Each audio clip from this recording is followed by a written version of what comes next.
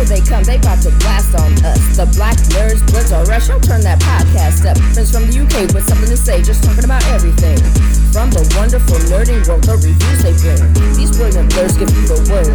On the latest movies, animes, video games, and TV series. Call your friends who don't know and tell them what they're missing. Then sit back and relax and listen to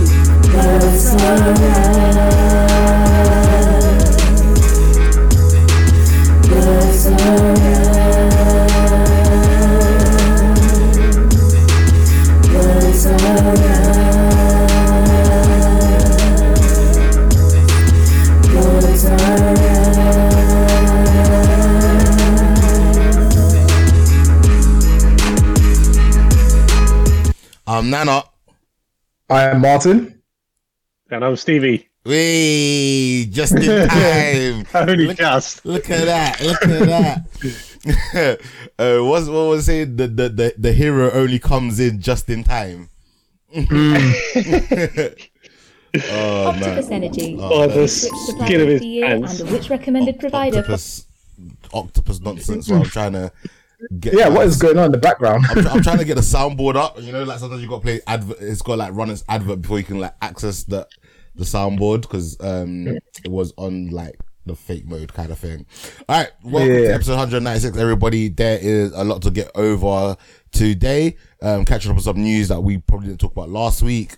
Definitely one thing that we were meant to cover last week that we definitely didn't. But yeah, without further ado, I'm kind of just gonna spitball. I'm gonna go first this week. And let's just start. Falcon and the Winter Soldier. Boy, episode 5 was insane. First of all, I just want to say to those that don't understand what is going on in the show, you need to probably get out more into not even into your local communities, like go out more just in general and venture out, maybe even beyond your communities and go into some ethnic spaces and have some conversations with people that are the minorities. Cause like there was one post that triggered me the most, and it basically said that the dialogue between Sam and Bucky is one of the worst they've ever seen in their lives. And I was just like, either you are absolutely brain dead to what's going on in society, or you are racist. Like I cannot fathom there's anything other than those two things. I felt the dialogue was excellent. I think it was a great way of bringing topics that happen in real life without force feeding it down your throat. As again, before the season started, I was just like, oh my gosh, I want Falcon to become the next Captain America. But as things go through this episode, I was just like, I don't want him to take the shield. I don't want him to be the next Captain America. I want him just to stay being the Falcon. Like, I want him to stay like, I don't want him to have like the pressure and the history of that shield surrounding him.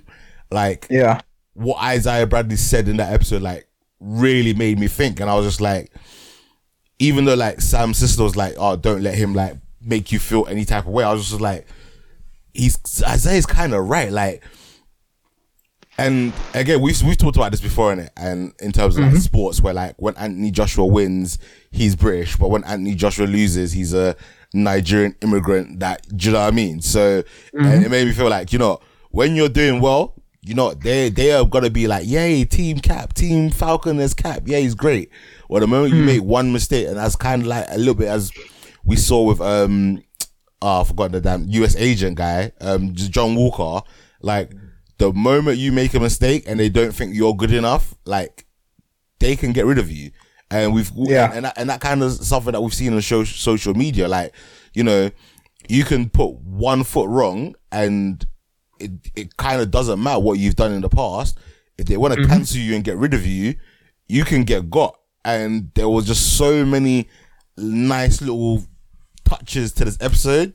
Like, I absolutely loved it, man. Man, what did you think of this episode? This episode was a whole chicken for me.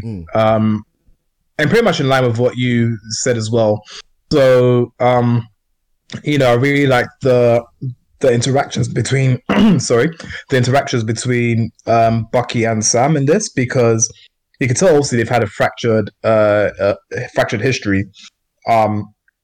With again, Sam being Sam, Bucky sort of dealing with his demons of being Winter Soldier, and coming to terms with everything that he's done in the bad in the past.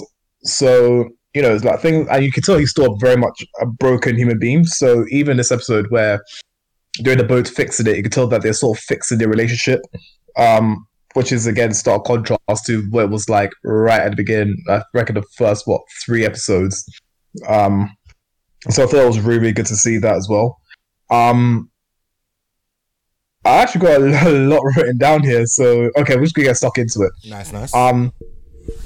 So I'll start again from the top. So I really like the fact that Isaiah's been introduced to us as well, because I know we've said this before, but it does show again how minorities are treated when it comes to serving their country. I could bring up I could bring up the Civil War, the American Civil War, which was a fight against slavery essentially. And black people had the short end of the stick even then. Bring up World War One and World War Two.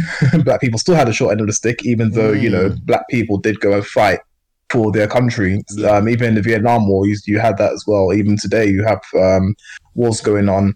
Black people being represented in the army, but still, coming home to face discrimination and prejudice. I'm sure even last week we talked about a topic where there was a black US army vet, a lieutenant, who was stopped by the police. Terrible. That was terrible. And it's all on video. Everybody can see how it's just do you know what, actually, guys? I've actually been I've actually been in my car with my wife and kids, and had like a police car like pull me over, and the guy was this is not sort of like, I mean, there was obviously no race issue here, but this was like a power trip. The guy was having like small man syndrome, where he was just fucking like not listening to me and just shouting at me, and I was like, kids are in the car, like I wanted to have a good idea about policemen, and I watched that video and I was like, these guys are not listening to him. He's being so polite to them and just trying to have a chat, and you can see that he really does not want to reach for his seatbelt to unstrap himself, because they are so like full of aggression and full of like undeserved authority, I guess. And that if he just does the slightest move, they'll just like they would have like escalated it, and that really winds me up. That watching that, it totally triggered me, and all the previous experiences I'd had about like the police, and I was just like, injustice. It was so unjust. Oh man, they should get ribbed. They should get completely screwed in court. Yeah, 100%, because even with your experience, right now, me I know we're slightly going off topic here, but even me as a kid, my mom, also in black families, we have the talk in inverted commas, which is sort of how to navigate your way around, when you come face to face with a police officer. So for me, my mom said if I ever start when I start driving and blah blah, and the police pull me over, I'll speak no sudden movements, handle the steering wheel at all times. If they told me to check my license registration, or my wallet was in the back of my pocket or in the glove compartment, something like that, I had to do everything very, very slowly so they could see exactly what it was that I'm doing.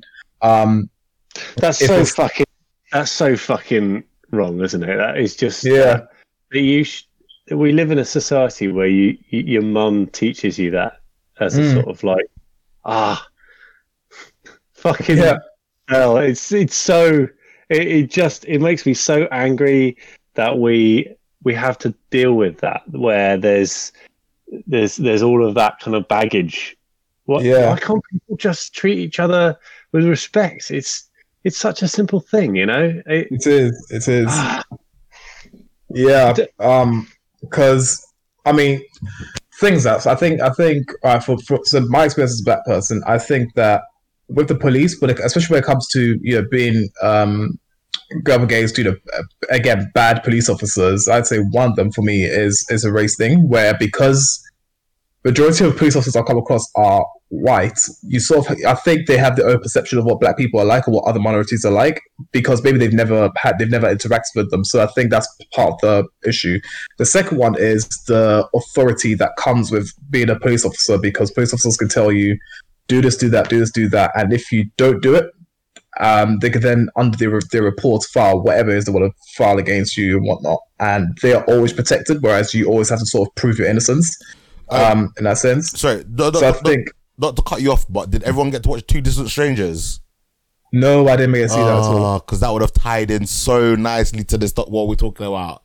Really? Yeah. Really? All right, carry on. Yeah.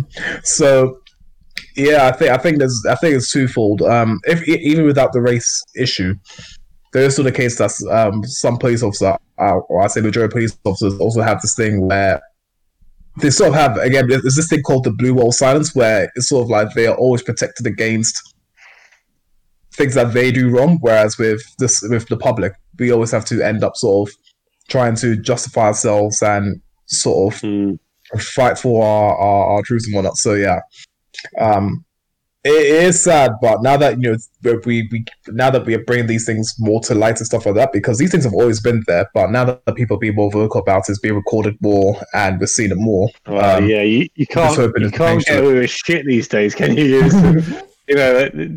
Everything is being recorded these days. Yeah, and yeah. You actually, if I think back to growing up in the 80s and the amounts of times that I must have made a dick of myself. I would have been plastered all over the internet as nowadays, wouldn't it? Yeah, lucky for you, Wallstar didn't exist then. You had to have a big clumpy camcorder, VHS camcorder when I was a kid. Mm-hmm. I remember those ones. Yeah. So with Isaiah Bradley, another thing that's good about it is that it almost feels like Isaiah is a reflection of Sam.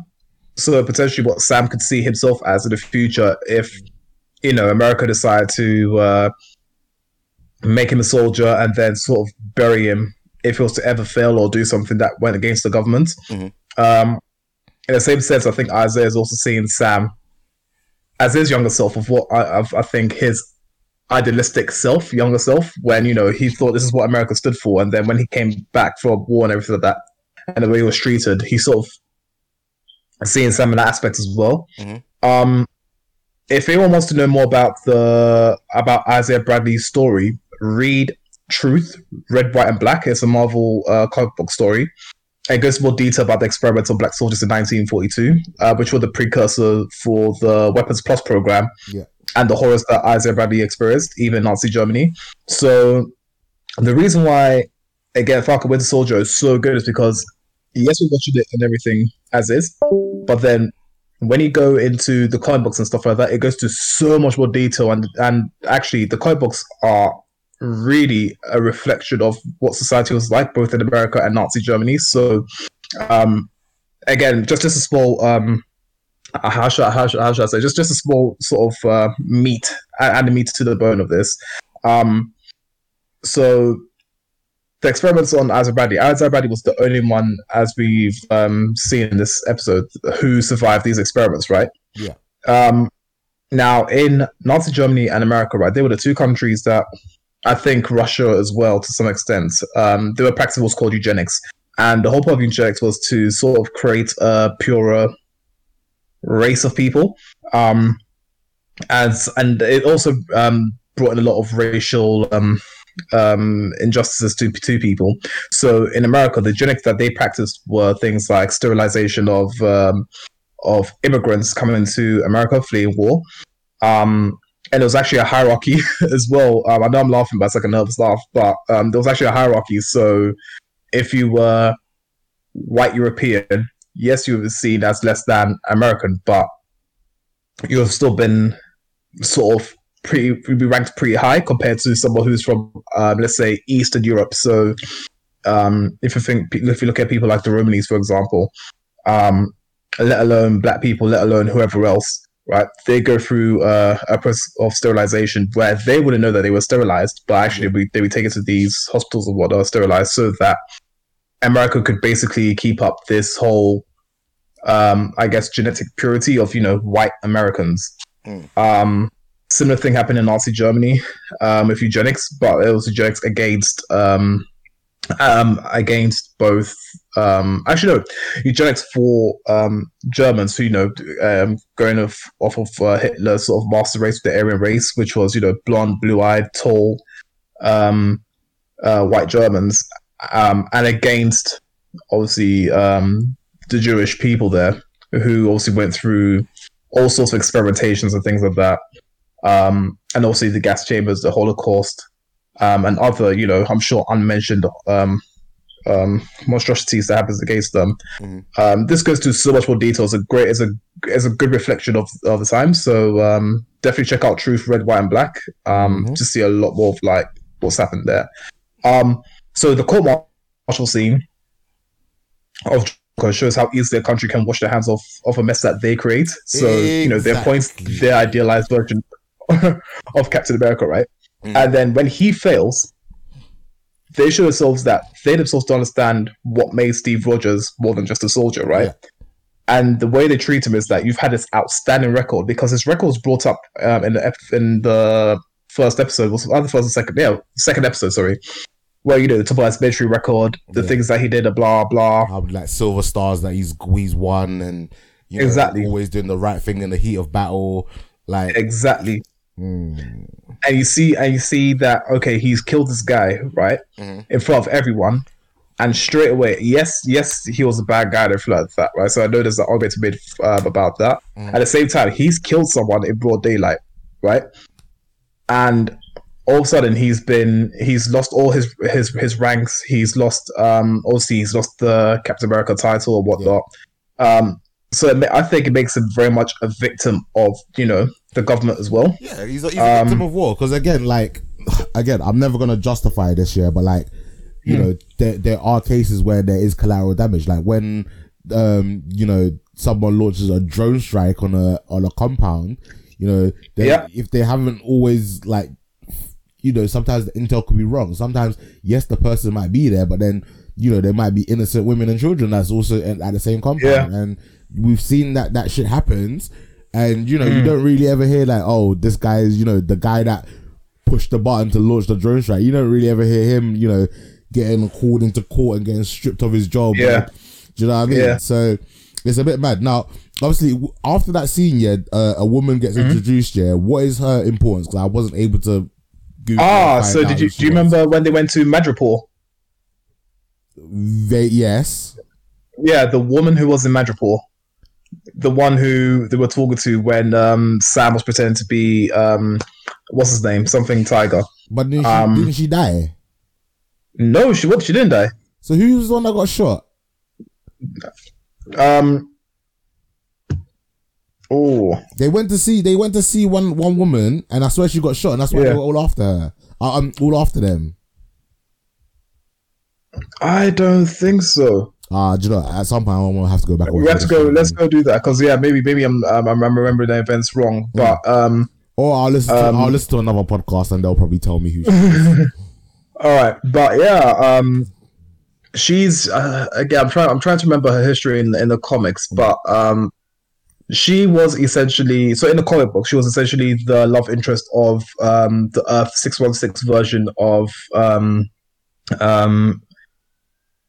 Nick Fury, the white Nick Fury. So she was intelligence agent. She was sort of like a triple agent, because she was both working with I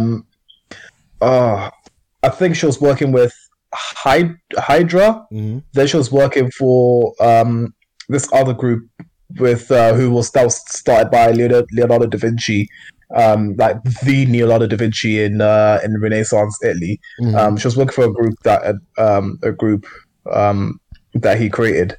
And then she was working for another group as well. So basically, she was the love interest of Nick Fury, but also trying to gain information about Shield from Nick Fury. Yeah. She's basically a very powerful person in the underworld scene. And she has a lot of connections to governments as well as like paramilitary groups and stuff like that. So that's who she is in the comic books. So I'm sure she'll be very, very similar. She'll play a very, very similar role here in Falcon Winter Soldier. Yeah. And obviously, like we in this episode as well, we kind of see Bucky like being happy and free for once. Like he was able to like fall asleep, and he didn't have no nightmares. The kids didn't scare him. You can see the even in these 5 episodes, you can see how Bucky's grown. Do you know what I mean? Like, and obviously we got to see like him, Zemo get captured again by the Dora Milaje, and he could have easily have just shot him in the face, but it's just showing growth in his character, and I really like that. Oh, same here. I mean, Bucky has come a long way, and it's good to see that his character has grown. It's good to see that Sam's character has grown as well. His understanding of people is actually shown a lot more here. For example, when he's talking to Carly, and he's sort of giving Carly therapy. And in this as well, he gives Bucky therapy. I mean, Bucky goes to therapy on all of the government, right? And he gets free advice from Sam. Can you imagine, like, unmandated free advice from Sam, which actually works for him? Whereas, where he goes to the government one, it's sort of like, nah, I'd have to listen to you. Let me go do my own thing, blah, blah. You can see that. That's life, innit? Sometimes that's how life goes. Exactly. I also thought that it was nice to see Bucky sort of acceptance and recognition of the fact that he and Steve Rogers sort of didn't understand what it was to be a black person in America.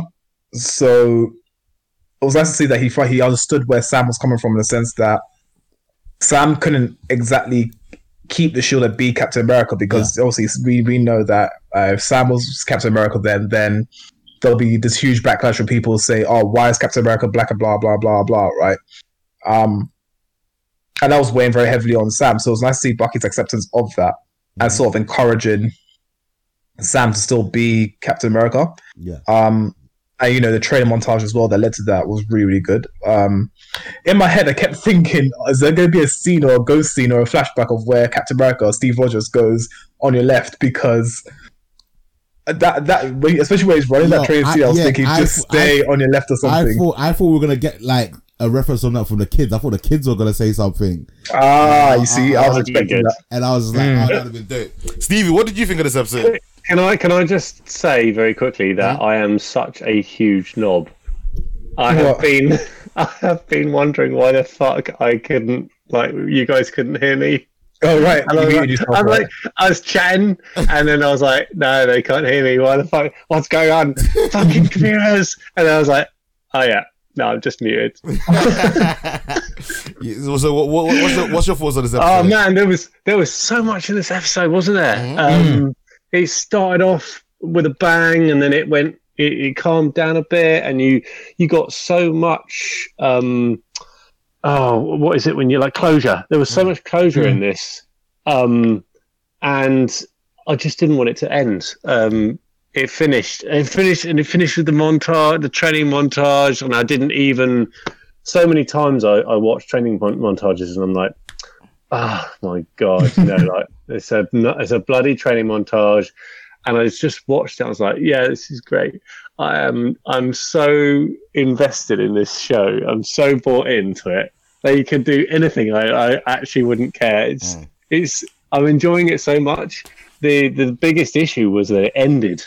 Yeah, and I was just like, do you know? At least we got another like episode this week. But like, I'm just gonna say, like especially in this episode, especially the scene when we saw Bucky and Sam fighting John Connor, or his name, John Walker. John Walker. Yeah, that it was violent. Like I was just like, I can't his believe arm, when his arm broke. Yeah, as I was well, like, and you I can't believe this is a Disney show. Like it was violent. Like it was. There was amazing. one bit though that where I was watching that fight, and I did think so many times I watched these super soldiers fight against Sam, and I'm like, Sam is just a normal guy with like advanced wingsuit on, and when they punch him and he goes flying, how the fuck does he get back up again? And I kind of redeemed it a little bit during the training scene that he is just utterly ripped. Yeah, he's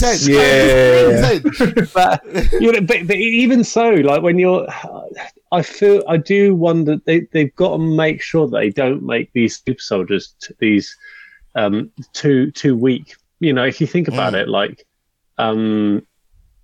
Cap was Steve Rogers was fucking strong, wasn't he? And he, you know, like he could withstand all sorts of like, you know, like stuff with his body, and even Bucky's like crazy strong. So compared to him, you know, anybody, even though they're hench and really fit, just aren't going to be able to match up to a super soldier. Surely the easy way of them always getting around is that everyone's serum's a little bit different. Everyone, in a sense, slightly enhances you just a little bit differently. So again, like it's always about it enhances what you've got. So obviously, you know, Cap was always that wingsuit that Sam has, he knows how to use it. So I love the way that, like, he sweeps John Walker's legs with his suit, and then it was so good. And it was sort of like, you may be like super strong, but if somebody is actually dexterous and agile,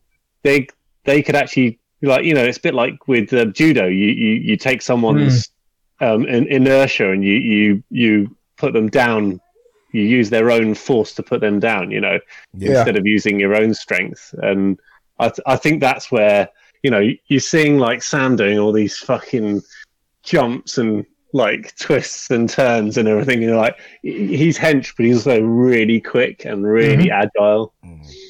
Yeah, I thought it was really good to see that. And you can tell that the training he does actually, you know, he's still trying to be his peak, trying to get to his peak condition, just to be able to use the shield effectively and incorporate it into his fighting style. And you kind of saw something very, very similar in the second episode, where you saw John Walker hit and him throwing the shield around, and just how much he trained with that shield. So I'm bemused by that, the bounciness of that shield. You know, it's got like rubber infused in it. It's annoying, but it's because of the vibranium in it. Of course, yeah. It's not like, you know, like it's weird as hell. Yeah, and it never, you know, like it sometimes decides to like bury itself in trees, and other times it bounces off them. it's really weird, isn't it? Getting the physics right. But again, this is where I just, you know, like this is where Marvel do such a good job of these, and you know, like they've put so much effort and work into building all the characters, and they're doing a lot of challenging subjects. They're approaching a lot of challenging subjects. But I'm forgiving with that. I'm just, it's okay. That I'll let some of the kind of like advanced stuff of that pass. You know, I'm not going to be an arsehole and delve into such great detail. This is a great show, and they're letting you fall in love with the characters and get to know these characters, and they're not shying away from being bloody and brutal and talking about, you know, like the, you know, anti-government thing, and talking about America just dropping its, you know, using its soldiers and then dropping them, and I thought that was very bold. You know, Disney could have been very vanilla about everything. Yeah, vanilla about it, and PC and but they haven't. They have totally taken this show and gone and, you know, challenged the establishment almost, you know. Yeah. I did like, I don't know if you guys mentioned this because I just had to drop off earlier. I love the bits when like Sam's expression every time Bucky talk to his sister. Yeah. That was funny. Just he was just nice to her, and or he just like, my name's Bucky, and Sam would just be like, like no, because you know what? It was like they were both checking each other out. I swear at one point she like bit her lip while she was watching it. I was like, oh no, we all know what that means. Sam, best speculate. Yeah. And he was just like, look, I don't mind you sleeping over my house here, but don't flirt with my sister. I was like, oh, you don't know where that's gonna go. Like he hasn't had sex in 100 years. You know what's happening. I'll just say this, right? Like Sam just come with the line that's like, listen, I don't care if you're super soldier or not. Yeah, I will fuck you up if you talk my sister. That's it. You down. Well, anyway, let's move on for that because we got like I said, we got. Sorry, before we go, that woman you were talking about, right? Valentina Allegra de Fontaine. Yeah, that is her name. I was wrong. She was not in Madripoor. That was a completely different woman. Yeah. But she does work for an organization that's interested in John Walker's abilities, which is why you see her. See, I thought she might be related to the power broker, and again, we're getting a lot more hints here that the power broker is Sharon, because it sounded like she was talking to the French guy who was the French guy that turns up that gave Carly the weapons or whatever she gave him to like fight them. So I missed. What was the guy? What was that? He was obviously a terrorist. He was the one from he was the one from episode 1 when they were doing all that flight suit stuff.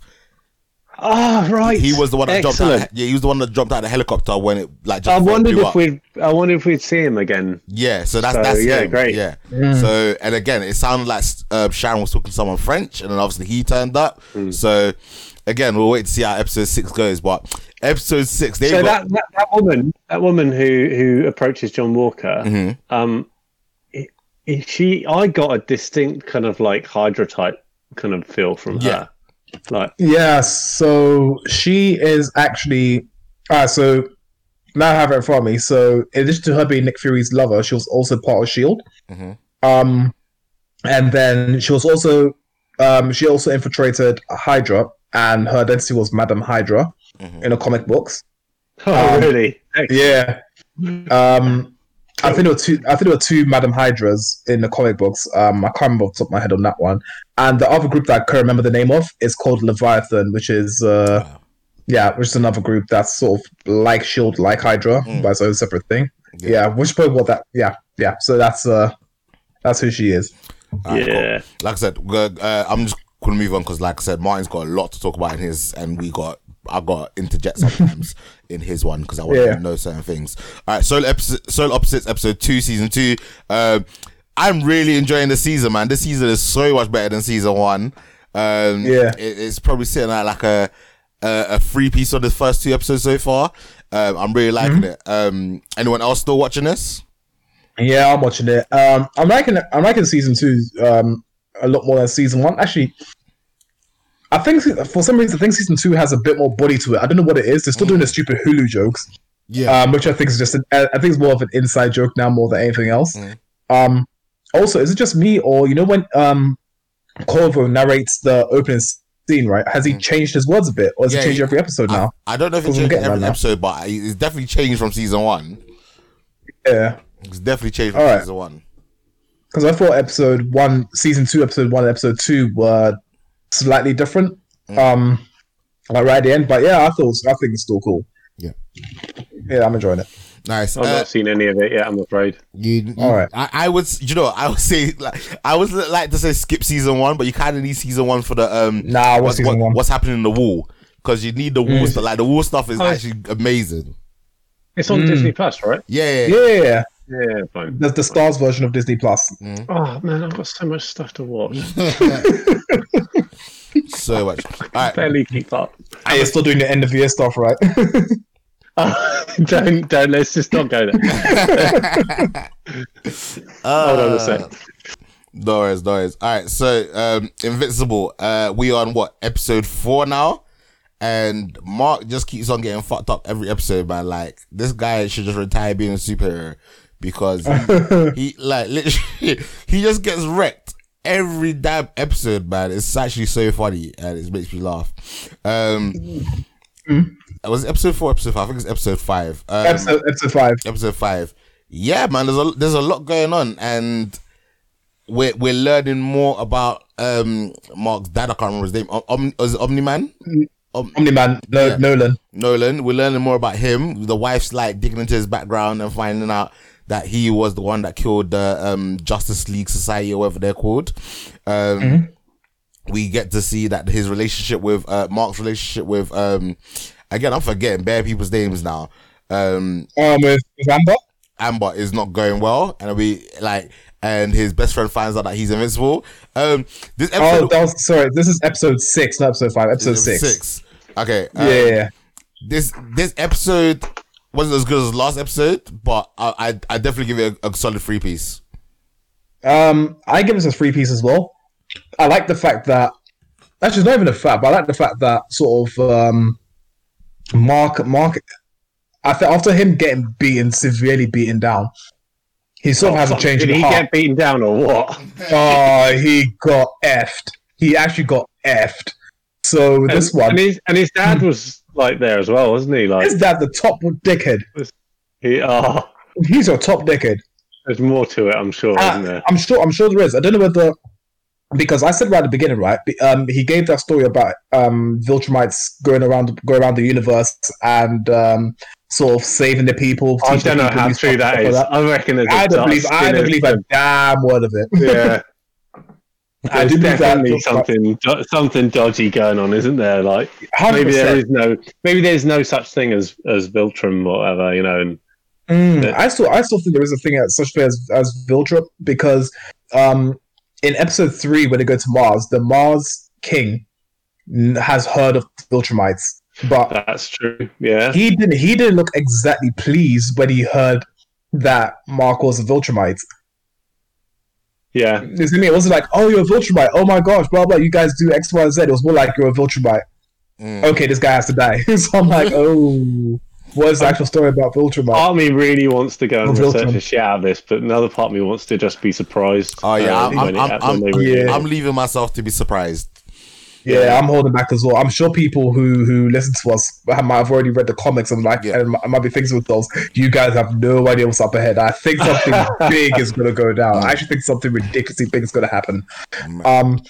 So what I liked about this one was the fact that after him getting severely beaten up, right, he sort of has a change, and he's sort of like just reflecting about his life and everything like that, and actually wanting to spend more time with Amber and things like that. So he's being more considerate of her. At the same time, it's not going to plan, because obviously he still has going. Yeah, Jesus. It's sort of like he has to change her heart, but he's still doing the same things which are annoying Amber. And I think it's true. You just feel so sorry for her, don't you? She gives him so many chances, and he just fucks it up every time. And he just can't catch a break, can he? Every time, they do a really good job of that, actually. With with Superman. Always having to go that classic kind of like thing of superhero has to go and run off, and their their sort of like their secret self is has to appear like a real shitbag, like weeb, or like really kind of like crap at it, or and not brave, and this they just totally play up on this, don't they? They do a really. I thought they did a really good job of. He just consistently can't get away from the fact that every time he goes out, something happens, and he has to go off and save the world or something. Yeah, I think the series does a good job of that, because when you look at I can't remember the speedster's name, but when he constantly had to sort of duck in and out of conversation or whatnot, it was having a massive toll on his fiance. When you look at Nolan and his mom, I can't for the life remember Mark's mom's name, but even their relationship, from time to time, you can tell that there's been a bit of a stray. She sort of learned to know that once Nolan is off and doing his own thing, then she sort of just has to bite the bullet and just wait for him to get back safe and sound, hopefully. But you can see that they sort of worked out their relationship, whereas Marcus is just starting his relationship, so he doesn't quite know how to navigate it like that. And something that Eve said, I can't remember her super hero title, whatever Eve. She said that once you tell someone your secret, they know your secret, right? And I think if he tells Amber his secret, I think Amber's a cool chick, and I think that she would actually keep the secret. Listen, do you know what I mean? I just feel that will happen. At the same time, obviously, you don't tell people your secret because you have no idea if the relationship's going to break down, and then all of a sudden she's going to tell everyone, oh, by the way, he's blah blah. You have no idea how, or she's going to end up, talking to a supervillain. The supervillain ends up telling other villains. But see, in this world, when you've got the I don't even know what they're called, but you've got like that secret team that like works with the superheroes. I feel like, again, not to sound so deep and dark here, but if like things went wrong and they broke up, and he couldn't trust her, I'm pretty sure they could silence her. Like, and it wouldn't be like, oh my gosh, like, why is this girl gone missing? Or, he's gonna have to go to court for like, I just think like they'll just deal with it and make it seem like she never existed. So if he likes her that much, as much as he says he does, he should have told her, because then some of this drama would have gone away. And definitely. Obviously, like, we would never know in this world, but like, if we had superpowers, would we tell our partner? Like, how long would it take before we told our partner that we had superpowers? But if it was, for me, if it was something that was like get in the way so much that I was potentially going to lose this person, then I would tell them, and then it would be one of those ones like, well, I've told you, if you fuck it up, I'm going to kill you. Like, literally, do you know what I mean? Like, if it, like, what I'm about to tell you is going to be so much of an impact that you have to be willing to lose your life over it. Like, it's one, like, is is it, if I told you you have to die? What's that saying people say sometimes? If I told you, I'd have to kill you. Yeah, like, literally, I was like, if I tell you, I may have to kill you, and then it's up to them, innit? Because like, he keeps making dumb excuses. He can just be like, look, what I'm doing is in a sense top secret, innit? Like, it's national security level, like 5 clearance, like, like, and then you go from there. Like, I'm pretty sure it's like 3 people that work for like CIA and MI. Like, but if you work for MI5, you can't just tell people, oh yes, by the way, I work for MI5. You have to have a cover story. But we all know MI5 and MI6 exist. But we just, those people that work for them might have to say that, boom, I work for a bank company, or I work for the police. Like, they're just going to turn around and say, oh, hey, Jill, I work for MI6. Like, you're not, like, even if you're just like admin, or, you, I don't know, work in the canteen, like, you're not just going to take, you know what I mean? You can't just say, oh yeah, by the way, like, so, and she's a smart girl. Like, I feel like she'd be very understanding. Like, she's been understanding some of his dumb jokes and dumbness that he's been doing.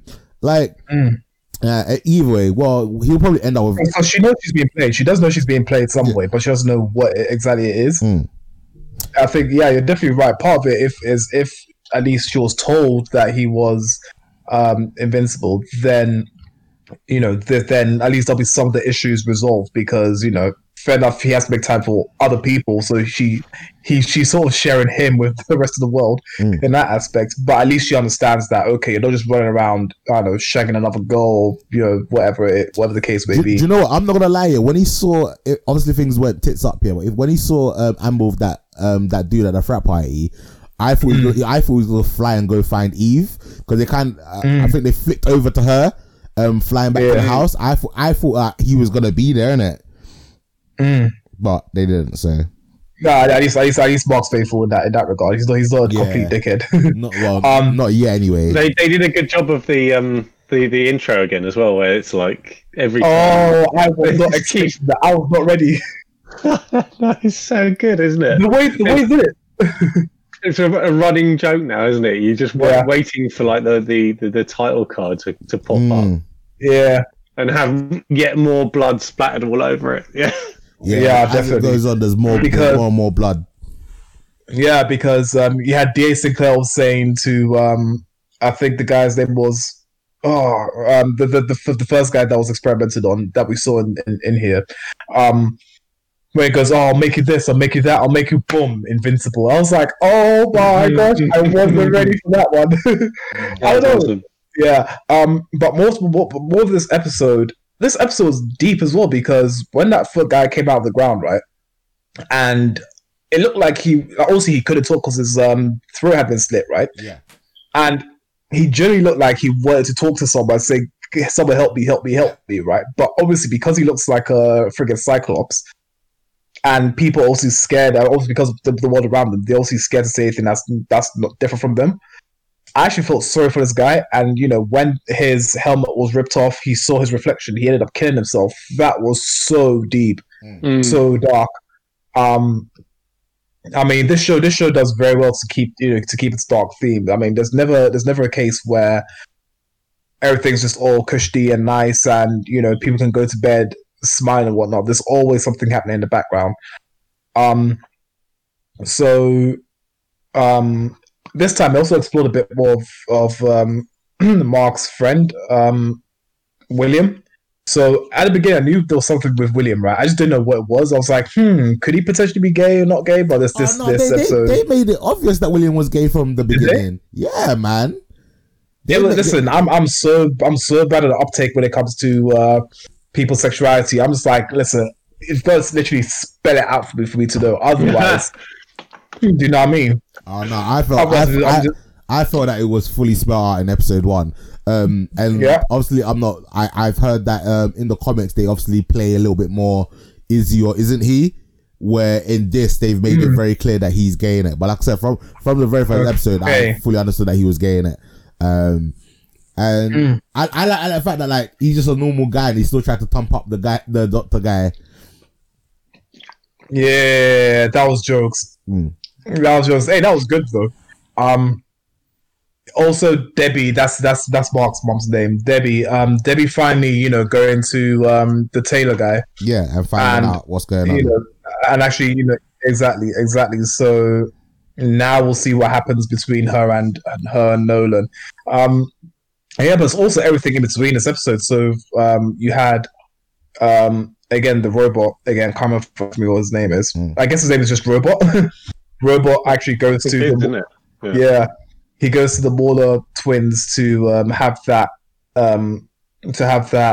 sort of, I don't know, body being created. I have a feeling that he's going to try and move his consciousness into that body and actually feel what it's like to be be a living organism. No, I was gonna say that's his original body. Okay. Wasn't he collecting blood samples from all the different people though? Well, he collected some blood sample from Rex, but I think that's his original. Like that's the what's in the robot is his original consciousness, and he wants to try and get his original consciousness back into his body or back into a new body, and that's why he needs the twins for like research. And I think what's going to be peak here is if the immortal guy comes back. Hey, that's gonna be. Oh my gosh! If it's one of those ones that he's not, who's the immortal guy? The one from the immortal, the hero named Immortal who died in episode 1. Yeah. Oh, do you think he's gonna come back? Well, they were digging up his body, innit? Oh right, yeah. This didn't click. Oh, brilliant! That would be awesome, wouldn't it? Yeah. Yeah. But why lure the two boys there? It's because they need to do like a blood transfusion or something. I don't know. Maybe they need like a test. Maybe they're going to use them as test subjects to see whether if someone does drink from the skull, they get powers or not. Or maybe they know that you need like a human sacrifice to reactivate him or something. Do you know what I mean? Like, because he had his head chopped off, didn't he? Yes. Yeah. Nice. Yeah. Oh, how cool was the lion dude who totally pulverized? Oh, he was sick. I don't think he's gonna come back. I feel like he's gonna come back till season 2. Like I just feel like he has to. He's not. Yeah, but I don't think he's gonna come back now. I think he's someone that's just gonna come back later on, if that makes sense. Yeah, and be around for Mark. Well, I was half expecting Thingy's dad, Omni-Man, to then for us to see another scene of Omni-Man, chasing down the lion dude and just totally murdering him for having beat up his boy, I thought that was going to be the case right at the end to come and save him or stuff like that, but no, he just didn't do that. Lastly from me, actually, there are 2 more points. The black superhero, I think we found out what his powers originally were. It's something to do with electricity, right? Yeah. Because them shocking him is like rebooted him. Yeah, exactly. And also, this episode showed more of is it Monster Girl? Mm-hmm. Like that her powers are actually a curse rather than it's something that's in her DNA, I guess. Yeah, so they said that before. She explained that. She explained that when they first introduced her, there was a curse, and that she gets younger every time she uses her power. I thought she just meant that her abilities are a curse, not that it was actually a curse so that they get Wolfsbane. Do you see what I mean? Okay. Yeah, I know what you mean. Yeah, I could get that where it was she considered it a curse, but they actually made it that it actually was a curse, wasn't it? Okay. Well, that's what I got from the fact that he sent one of his drones off to go and get like some flour or something, and they just dropped a little like one line there that he went through a lot to get that flour, and you're like, and the drone is totally fucked, and he takes the flour, and you're like, what was protecting that flour? What was in the way of that flour? Exactly, that's what I feel. I want to see that. Have you also noticed that we've now seen 3 versions of him, because it couldn't be in 3 places at once. So one version of him at the Mauler twins. The other version just came back from the Arctic or wherever it was. Yeah. And the other one actually in the hospital still with Monster Girl. So this guy must have loads of drones just out and about, just doing random stuff. Yeah. Yeah. That guy's called Black Samson. Yeah. Black Samson. Yeah. Yeah. That I didn't when he seemed bemused, didn't he, about how good he felt. Like he never felt so good in his life. Well, yeah, he was like, I'm back to feeling like how better than I did before when I had my powers. So, because he's just one of those ones like he's forgotten what it's like to have his powers and feel fresh.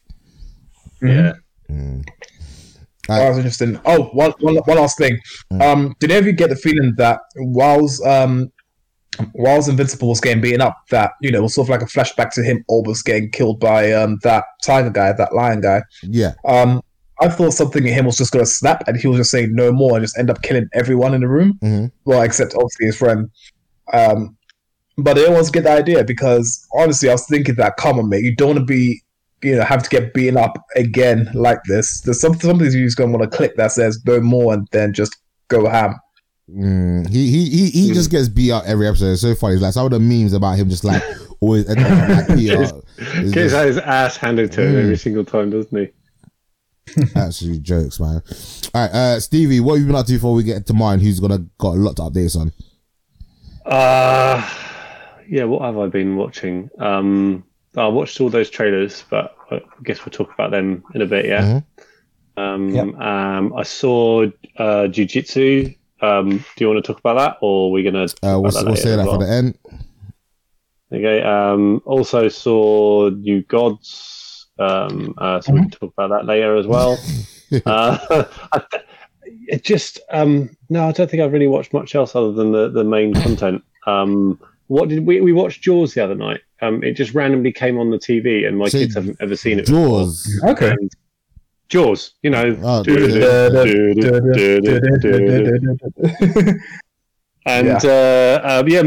the first time my kids have seen it, and it was great. It was one of those kind of experiences where, I know how good a movie it is and why it's so renowned for, so popular and everything. And they had that first experience of that I was able to watch them taking it all of this movie in, and they absolutely loved it. They had a really good time actually, and then they appreciated it for what it was. Obviously, some of the special effects weren't like perfect, but they were able to overlook that because of the whole point of the movie, and just getting to know the different characters, and they were like, I had to go out like halfway through, and I came back towards the end, and I was like, how's Quinn? And they're like, yeah, he's dead.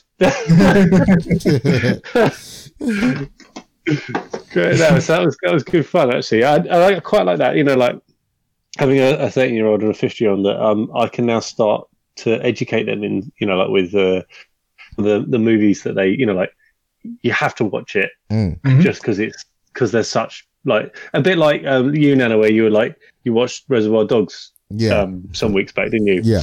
For the first time. That's like one of those movies that you have to watch at some point in your life because it's an education, and it, you know, you might not necessarily like it 100%, but they're famous for a particular reason. Yeah.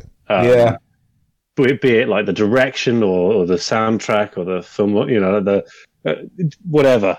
This is where I'm really going to enjoy, like, taking my kids down some of these, like, you know, experiences. Fuck. Some of those, like, Texas Chainsaw Massacres or what's that one, American Psycho. Some of those are going to be nice. American Psycho's sick. American History X as well. Fuck me, that was a nice movie. Oh, which one was that? Is that a movie where he Curb Stomp? That's with the white supremacists. Cool. And he goes and he basically realizes, like, that he doesn't have to be an arsehole to anybody who's got black skin or whatever. And but he comes out of prison and goes straight back into it, and he goes straight back into all of the white supremacy world. And oh man, there's just you can see he's like, no, we don't have to do this. We don't have to do this anymore. And they're all like, "You're free. Let's go kill people." You know, it's I remember there was one that I watched, and it was such a good twist at the end. It was, I can't remember the name of the movie, but it was one of Tom Cruise, who plays a guy he doesn't have any short-term memory, so he keeps writing stuff down, and he supposedly meets a random woman, but it turns out that towards the end of the movie that this woman is someone who he actually has history with, and everything that's happening is because of this woman. So he's there writing down things in his on his hand and everywhere else to sort of jog his memory. I can't remember the name of it, but it's such a good movie. Rings a bell. I mean, if we're talking about like having to go round and round in circles, there's that obviously the Edge of Tomorrow, which had Tom Cruise in it. Edge of Tomorrow, yeah. He doesn't lose his memory in that, does he? No. It's not like The Long Kiss Goodnight or something like that, is it? It's a weird. It's a weird one. I'm sure when it comes. Is it? It's not Vanilla Sky. Nah. It's weird, but yeah. Once I remember the name, I'll definitely let you know, because it's one that I think everyone needs to watch, because it's just one of those movies. I think it was like my first introduction to movies like that, where there's like, you know, a sudden twist at the end of it that just ends up changing the whole narrative. Yeah, and of course, Pulp Fiction. I mean, that's such a good movie. All right, mine. You have an incredible list of stuff that you've been watching, and again, like I said, some of these I want to know whether I should be adding this to my anime list for this current season. There's still quite a few animes from last season that I haven't finished just yet, but yeah, let's go start. All right, so I want to do a marathon of Batman movies, but then I realized this is Batman animated movies, and I realized very quickly on that actually I've seen a lot of these recently. So I ended up watching some just a handful. So I watched Batman Mask of Phantasm, Batman Mr. Freeze Sub-Zero. So those two were done in the style of the original animated TV show.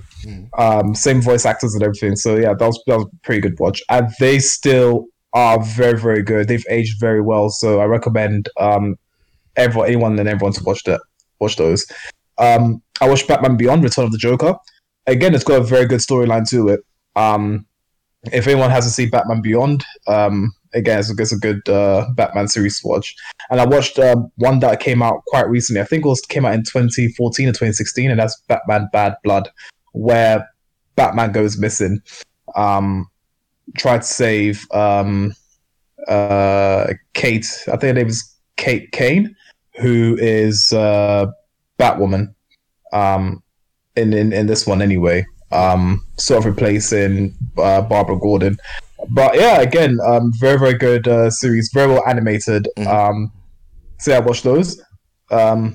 So coming to my anime list now, I watched Godzilla Singular Point, episode 3. So Nana, I think 2 weeks ago you asked me what this Godzilla Singular Point anime was about. It turns out that actually it does follow the Godzilla line of stories. So with this one, we finally saw radon, or we saw like loads of radons about.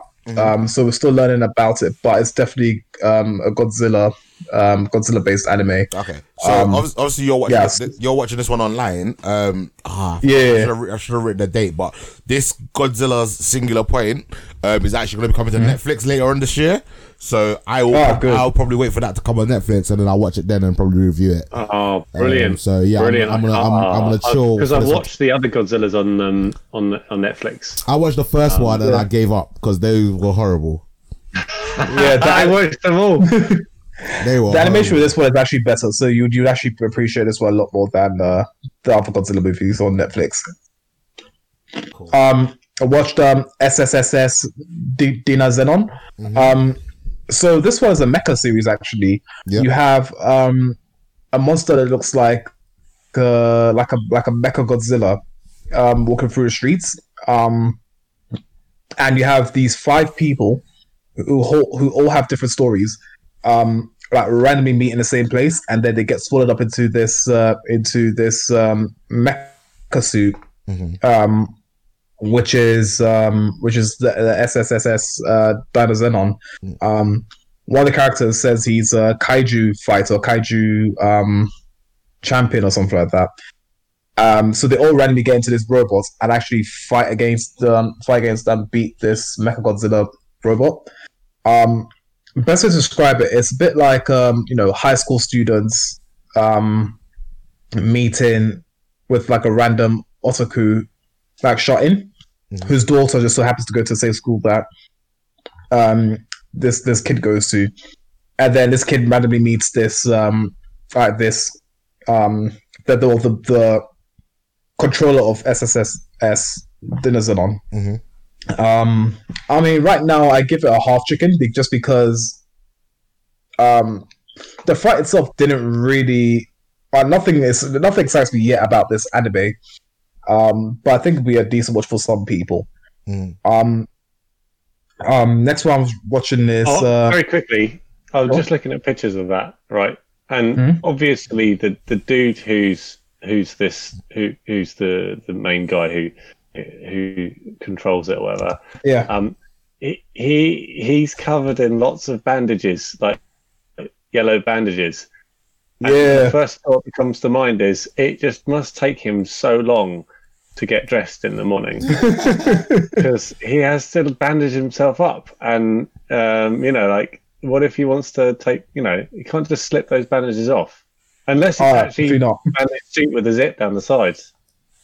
See, but you're thinking about practical terms of you're thinking practicality rather than anime not being so practical in terms of the What? All anime is practical.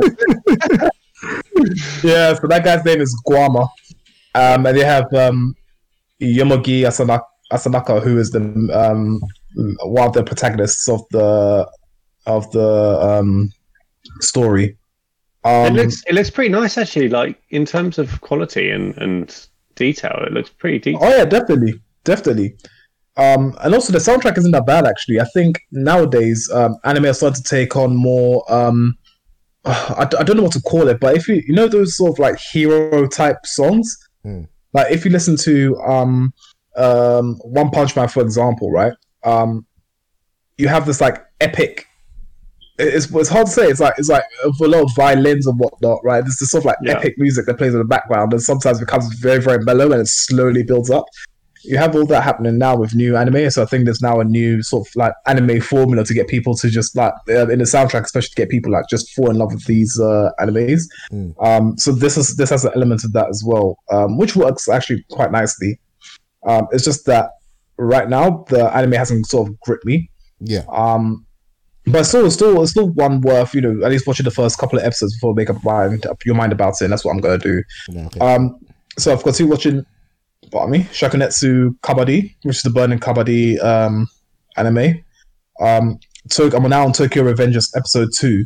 So last week I watched episode 0, and it's also 2 weeks ago I watched episode 0. Episode 0 is like, so basically in anime, when it's episode 0, it usually just either tells you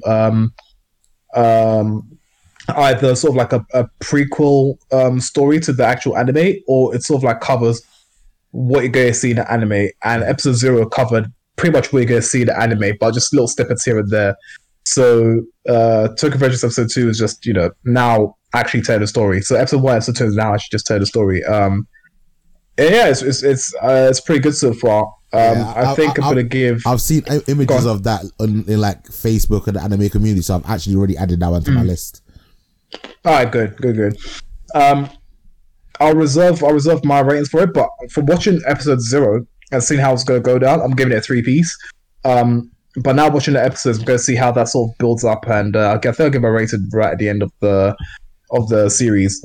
Another one which I thought was really, really good, it came out last week, was Famitsu no Anata, which is To Your Eternity. So the synopsis is: a mysterious orb comes to Earth to learn about Earth, the meaning of life, and emotions. First taking the form of a rock, experiencing the seasons, then morphing into the form of a wolf that had died on top of it. As a wolf, it meets a boy in a deserted village who eventually succumbs to an illness. The orb then takes the form of the boy to explore the world. So, I don't know, there's something just so surreal about this anime, and right off the bat, it's a whole chicken. This episode was a whole chicken. What did you watch on? Oh, so I watched this online. I watch majority of my animes online. But what I'll do at the end is I'll see where all these are showing on. What official platforms really are going nice. on. It really is. Really nice. It really is. What was the song called again? So it's called To Your Eternity. To Your Eternity. And that's the English name for it, yeah. That's the English name for it, yeah. Yeah, I want to see where this is streaming. Yeah, so it's a nice bit of narration right at the beginning, which I don't know if it's the creator of the orb, but it just narrates the orb. It's sort of narrating what the orb's mission is and what it does on Earth, and then later on, the narration stops. You just sort of hear the music along with the sounds of nature and stuff around the orb. Then you see the wolf coming down, dying on the orb and everything like that. Okay, it's all really, really well done. Really well done. I highly recommend this anime, especially the first episode. All right, so it sounds like To Your Eternity is streaming on Crunchyroll. So for those that have Crunchyroll, that's where you can check that one out. I watched Mars Red episode 2. This is the vampire anime. This one's still a bit weird. I don't know exactly how to rate it. I'm going to give it a half chicken. I'm sure the story is great, but so far it's just not gripping me at all. So it seems to be a society of it's a society of humans. This is probably based in some sort of Western country back in I'd say the Industrial Revolution. So you have this army barracks that houses vampire. It turns out the vampire actually has fallen in love with one of the human beings, and she escapes the facility, getting shot up like crazy, but is also able to. She doesn't kill any human beings; she just incapacitates them. So they do have maybe broken bones here and there, but she does incapacitate them, and then ends up sort of committing suicide in front of the man she loves. By letting the sun hit her and stuff like that. So episode 2 is sort of a continuation of that story. Yeah. And you meet another character. It actually meet this character in episode 1 as well, but he is also a vampire. But he looks like a young boy. Maybe I would say any older than 14, 15. Quite short as well. So yeah, I mean it's a decent series, I guess. But I'm giving a half chicken to it just because I can't. Yeah, it doesn't grip me as much. But still check it out if you want to. That's Mars Red. This was brand new, so this came out last week. I've been killing slimes for 300 years and maxed out my level. Yeah. Oh wow, that's such a long title. That's a kind, and this one has definitely been added to my list even before you said anything. And like I said, I would definitely get around to this one at some point. All right, so the synopsis is: suddenly dying from overwork, Saudi woman Azusa Aizawa finds herself before an angel, who allows her to reincarnate into a new world as an immortal witch, where she spends her days killing slimes for money on an otherwise eternal vacation. But after hundreds of years, I think she says she's 300 years old in this, which is actually in line with the title as well. She discovers that she accidentally reached the maximum level. Fearing that her strong abilities will attract work and force her back to a life of overexertion, she decides to hide her strength in order to preserve her peaceful lifestyle. So this synopsis just says it all. So literally, she was walking around. So in this one, she's literally walking around in the field, just killing slimes left, right, and center. She herself knows that slimes are just very, very weak creatures anyway, and that don't pose much of a threat to her at all. So she just randomly kills them. She's just been doing that for 300 years repeatedly, right? Mm-hmm.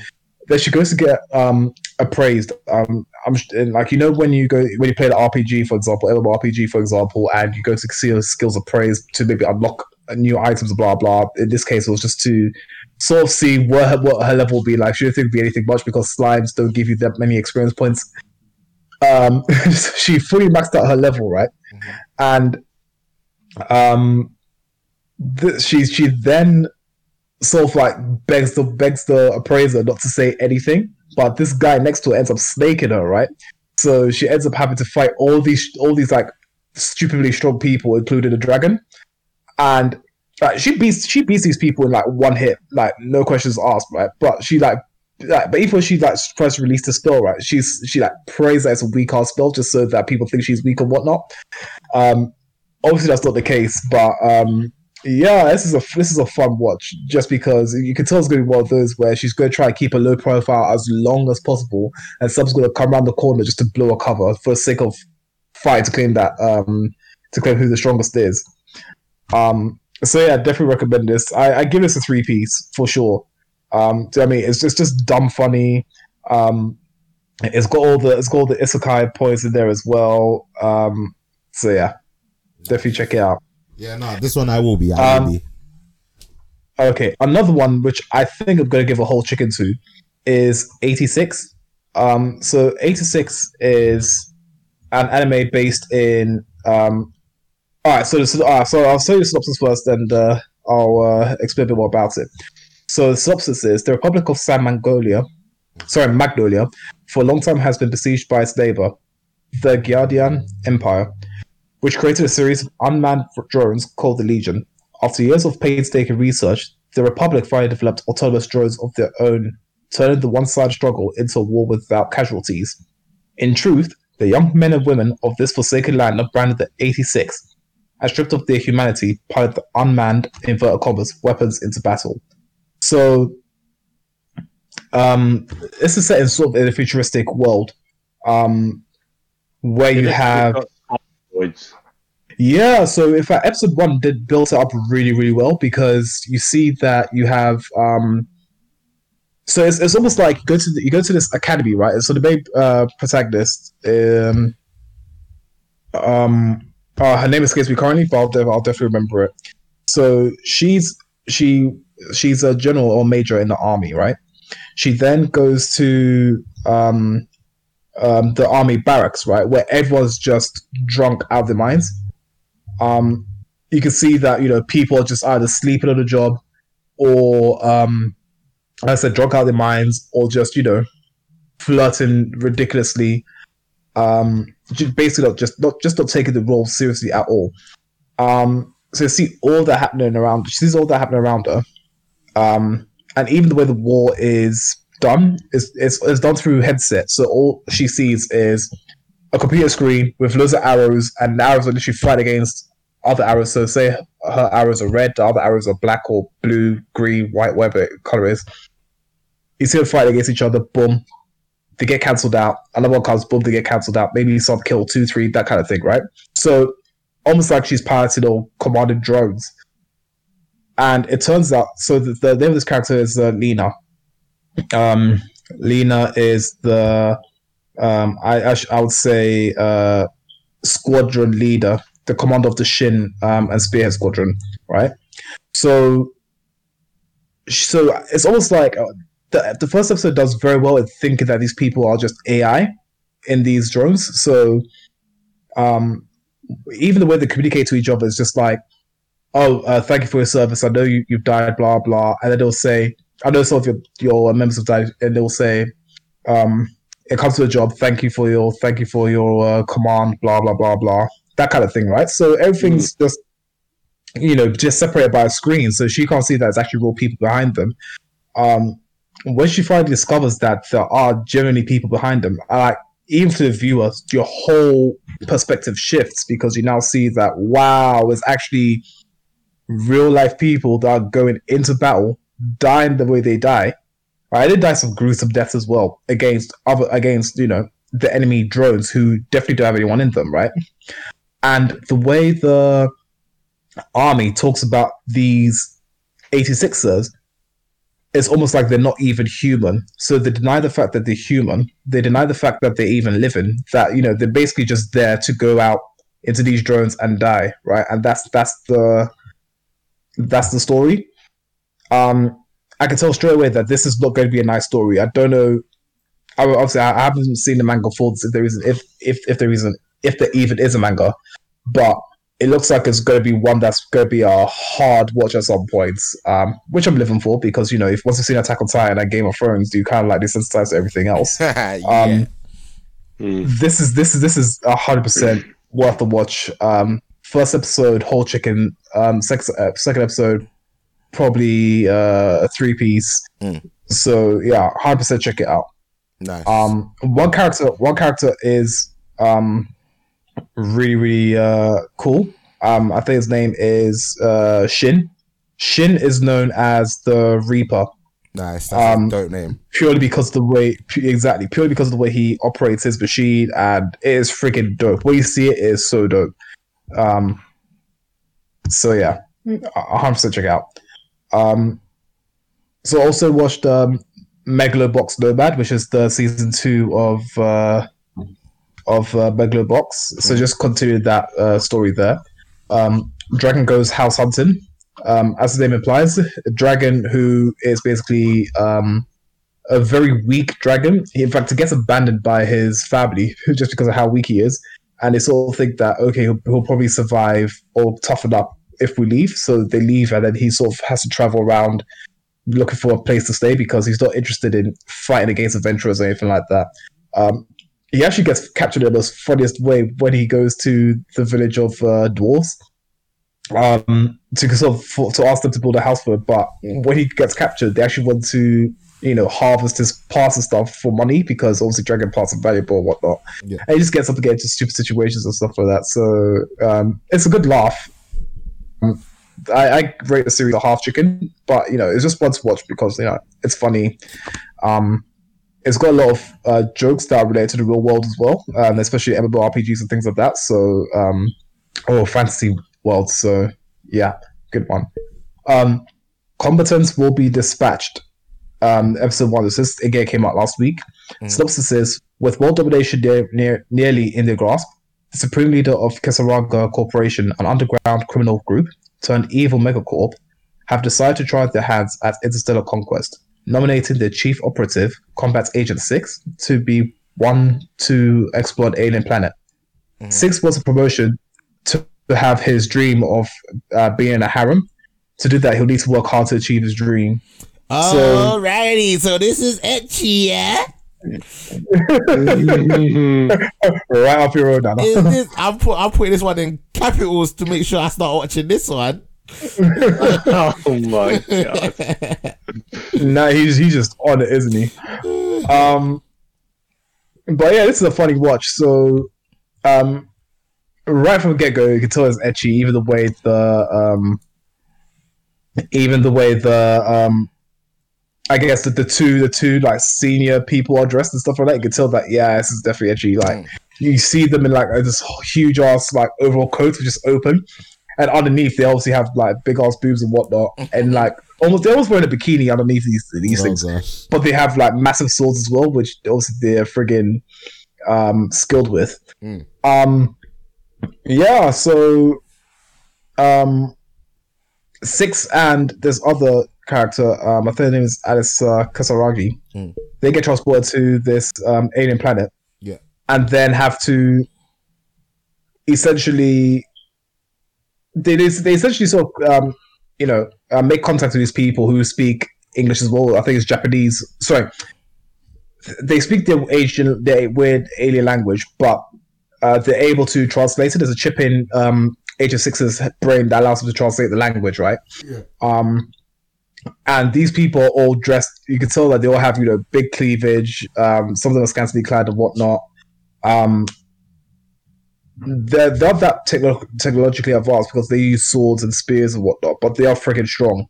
And it's just about Agent 6 gets snaked up by Alice. Alice is an android, so she does stupid things like, oh my gosh, I'm this poor helpless girl, or this guy here tried to save me, but instead he ended up molesting me back to the blah blah blah blah, and it's just so dumb, but it's so fun to watch.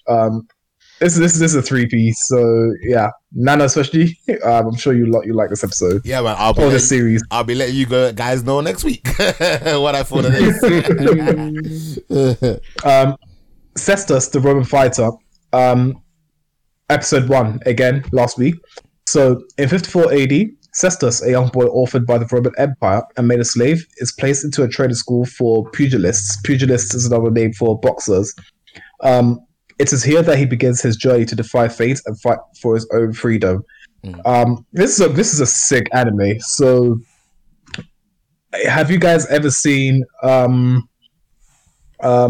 Sparta? Sorry, I Am Spartacus. No, or just Spartacus Brothers and anything like that. Okay, I've seen Spartacus. Yeah, Spartacus was sick. That show was dope. Good memories watching that. All right, it's pretty much like Spartacus in the sense that this anime is based in the boxing school, and it's boxing. I guess, yeah. It's essentially a boxing school for the boxing school. Yeah. But these guys also fight in the arena, right? So this kid, who is literally the smallest guy you've ever seen, Cestus, gets trained by this guy who used to be a champion of the arena. Everyone else around him is just, big, tough, strong, fast. They're all much stronger than him. But during the selection process, he manages to beat the biggest guy there. Yeah. And then steps into the ring eventually and fight against a fully grown man, beating this fully grown man, right? But because of his nature, he doesn't want to kill the guy. He instead holds the guy's hand he's just beaten, right, up in the air. And then does a thumbs up sign to the king. The king is the emperor. This is Emperor Nero. Yeah. A child emperor. So Nero's mom actually says to him, "Don't ever let a slave tell you what to do," right? And Nero's advisor says, "If you play well to the crowd will love you more." Yeah. So Nero's sort of like half and half, and Nero's actually a nice guy in this case, right? Yeah. Or this version of him is a nice guy. So he says, "Cool, I'll let him live. Thumbs up," right? But I'm thinking right off the bat, if Cestus was to end up, dying, how mad would that have been? Yeah. This is definitely a 3-piece. I think the whole season is going to be a 3-piece. But it's definitely worth the watch. I enjoy it because it's got fighting in it. I do like my fighting animes. Yeah. The characters are likable. All the characters are likable. And already we know it's going to build up to a final showdown between two characters. Again, I won't spoil it for too much, but you can tell that where the final showdown's going, and I'm looking forward to it. Nice. Also watched Shaman King, episode 3. Episode 3 was just where they meet Lenny's sister. I'll leave it at that. You know, I've only watched episode 1. I didn't watch it last week, so I need to get back on that because obviously, again, it's one of the ones of the new season that I've actually got on my list. I think maybe I haven't done no gaming today, which. And I've started going back to the gym, and I need to go. I'm gonna go gym after this recording. But I think Wednesday, Thursday, Friday, I'm just gonna do an anime binge and finish all the ones from the winter that I was meant to finish, and then start watch some of this new stuff. Solid. Yeah. No, does the name Lee Pai Long ring any bells? Isn't that from Shaman King? Wasn't he not the one that used swords? Or not swords? No, he used knives, throwing knives. No, he was the guy that used that's Faustus. I think Faustus is the one that used throwing knives. Lee Pai Long was the guy who was like Bruce Lee. No, I don't remember that character still. With the nunchucks. All right, cool. Anyway, he makes an appearance. So I'm a spider. So what? This episode is actually a really good one. We saw an introduction to there being vampires in the world. And yeah, Kumiko is just she's sick. I'm really liking her character. So in addition to all that, I think we said earlier that went to American football on Saturday. It was so good just being out there. We actually got to tackle it as well, so my neck is sore from that. But yeah, my fitness is really, really good. Like honestly, everything's paid off. Me losing 11 kg. Nice. Then me running around. Actually, like not just keeping up with people, but I think me physically being faster, more agile than other people there as well. I think it was really, really good. And yeah, just getting back, isn't it? When you it really is. You get your fitness up. Because I've been cycling a lot, and just I notice when I don't cycle, and it's that much harder to do the same route. But then you go out cycling with other people, and you're like, I can do this. Yeah, this is all right. Oh no, definitely. Yeah, overall, I'm just really happy that I didn't give up on myself. Because I know that, when you work out by yourself, especially, when you go to the park, work out by yourself, it's raining and stuff like that as well. Sometimes you just go back home and whatnot. But you stick with it and it pays off. You get that feeling of accomplishment that you've gone out, set out your goal, and you've actually achieved that goal. And now it's reflecting in the way, you walk, in the way you move and things like that. Yeah. Yeah, so it's really good. So anyone who sort of is going through like a gym slump or just wherever they are in their fitness, it's sort of like in their fitness cycle, fitness plan, schedule, whatever it is. Yeah, just keep going because honestly, it's gonna pay off. I mean, I know there'll be times where you just want to be home, like just not do anything, but honestly, force yourself to go to the gym, force yourself to go to the park, and try and get to your fitness goals because like. When you feel yourself improving, I mean, you're gonna feel that whole load better. Yeah, no, definitely. I've only been back to the gym since last week, but already I'm feeling much better than I was before. And like I said, I've gotten like a fitness plan that's been catered to myself, so I want to hopefully follow that. And I've got one of my boys' weddings coming up end of July, so if I could shred some weight and look nice and hench for his wedding. And then I'll just maintain that. I'll be happy. Black and raw. Yeah, I want to be hench, so I look good. I'll take some of his shine. Solid. Solid. Yeah. So yeah, that's everything I've been up to this week, or saying that last week. Nice, cool. All right, let's head to some news.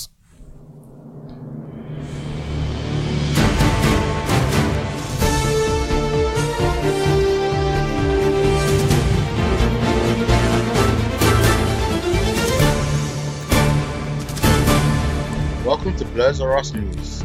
I want to try and get through all these news items as quickly as possible. It's just like kind of just little announcements, really. So the fourth season of Castlevania is going to be airing on Netflix on the May 13th. Obviously, that's going to get a Beltza Ross treatment when that comes out. Now, April 22nd, so that's like in 3-4 days' time, there's a new Avatar original series coming out on their Avatar YouTube channel on April 22nd. So I need to remind myself about that and put that in the notes somewhere so that I can make sure that we watch that. Which Avatar is it? Are you talking about Last Airbender or are you talking about Avatar Last Airbender? Remember they launched their new studio after their deal with Netflix kind of went a bit weird. So yeah, we're gonna be getting new Avatar projects. Got you. Yes. Okay. Yes. Because these are the same guys that want to go do like a movie or something with Netflix. So they were. Well, it was one of those ones where like they're the creators, isn't it? And they were like telling Netflix that this is how they wanted to do the film, and Netflix was like, no, we're gonna do it our way. So they were just like, all right, well, we're leaving you guys, and then they was like went back to Nickelodeon. And Nickelodeon was like, okay. We will form like an Avatar Studios for you to create your own content and keep making Avatar content. But in saying that, I still haven't, other than like the first book of Avatar Korra. I haven't watched any more. So at some point, I need to probably do an Avatar rewatch and watch The Legend of Korra. It's just not happened yet. Cool. So with this one, it's continuing. So this is going to be Earth. So this is going to be with the Earth Avatar. Yeah, but I think it's based on the first. It's based on The Legend of Aang. Okay. Okay. Because we didn't get Earth book with the Airbender one, did we? We did. So book 1 was water, book 2 was earth, and book 3 was fire. Okay, and then with Legend of Korra, what books did you get with that? Oh, Legend of Korra. I can't remember it was books, but I don't think they did it in books. No, but the season was definitely one with the Water Tribe, where she basically learns to fight against. I think so. One was with the with the bloodbending guy who took away her bending, and she ended up having to bend air. The second season was where she fought against this. Hey, don't say too much because I ain't seen it. Don't say too much. It's all right. Okay, so it's gonna be her adventures in the Earth Kingdom. I'll say that much. Cool. Cool. There's four seasons of The Legend of Korra. Yeah, it's split into books. Book 1 is air. Book 2 is spirits. Book 3 is change, and book 4 is balance. Okay, so it's not so. Oh, I'm gonna have to check this out. I think I've only seen book 2 so far. Okay, cool. All right. Book 2. Well, like I said, April 22nd, we're probably all going to be watching this anyway, regardless of what we've seen. So I'll give you guys. I was going to say one last thing about this one.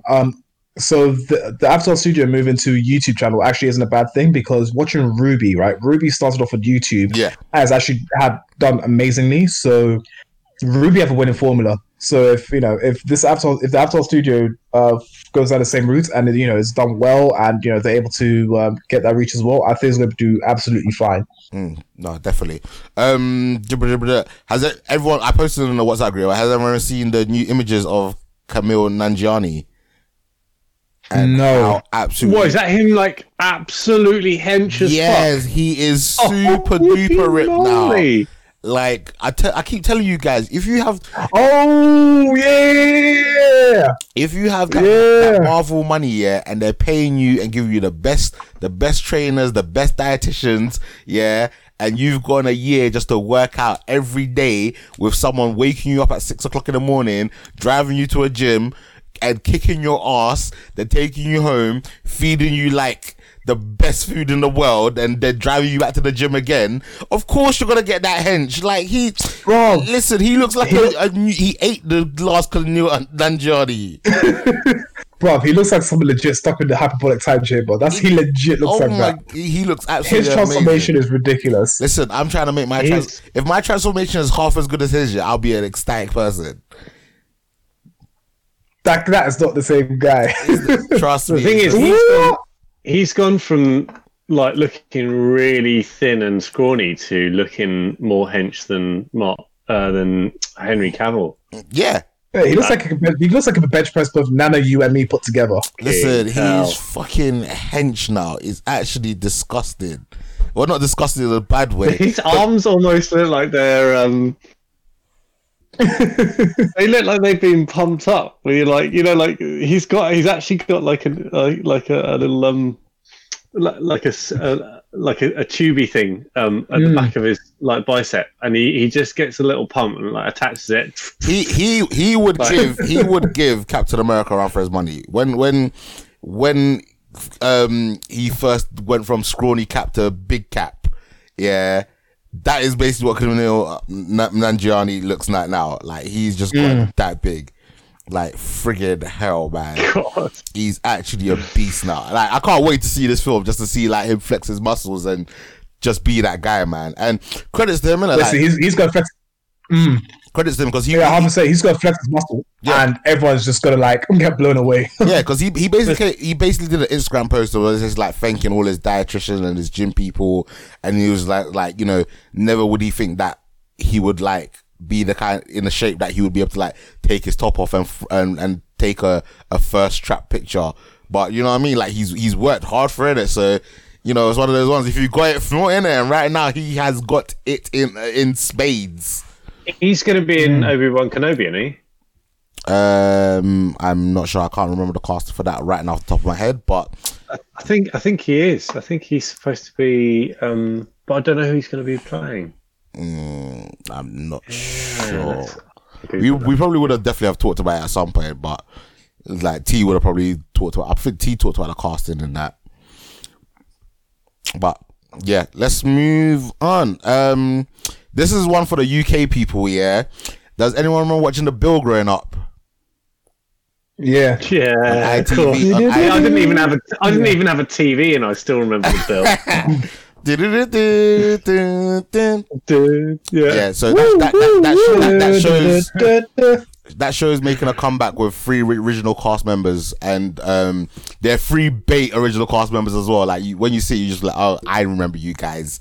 So yeah, I thought that was pretty cool. They've got to be like fucking ancient now, though. Surely they'll be like sitting around it, walking around on Zimmer frames, haven't they? Oh no, it's only been what 15 to 20 years, maybe. They're not really that old. Like they're still old enough to come back. Long time. It is a long time, but you know, in the grand scheme of things, where everyone's like living well into their 70s and 80s, you know, again, it started in 1983, you know. That's when I was born. And it ended in 2010. Damn. Do you know what? I would actually one day love to go back, sit back and watch The Bill. I remember, do you know what? There was one episode that absolutely triggered me as a kid, yeah. It was the episode when that police officer got kidnapped and raped.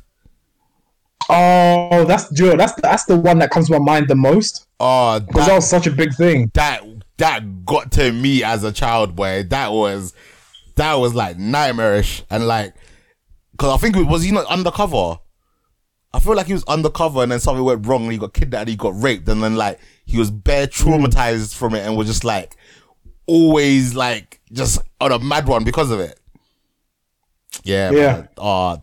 I would one day like to sit back and watch The Bill, and I think what was cool about The Bill as well is like it was where a lot of like UK talent started.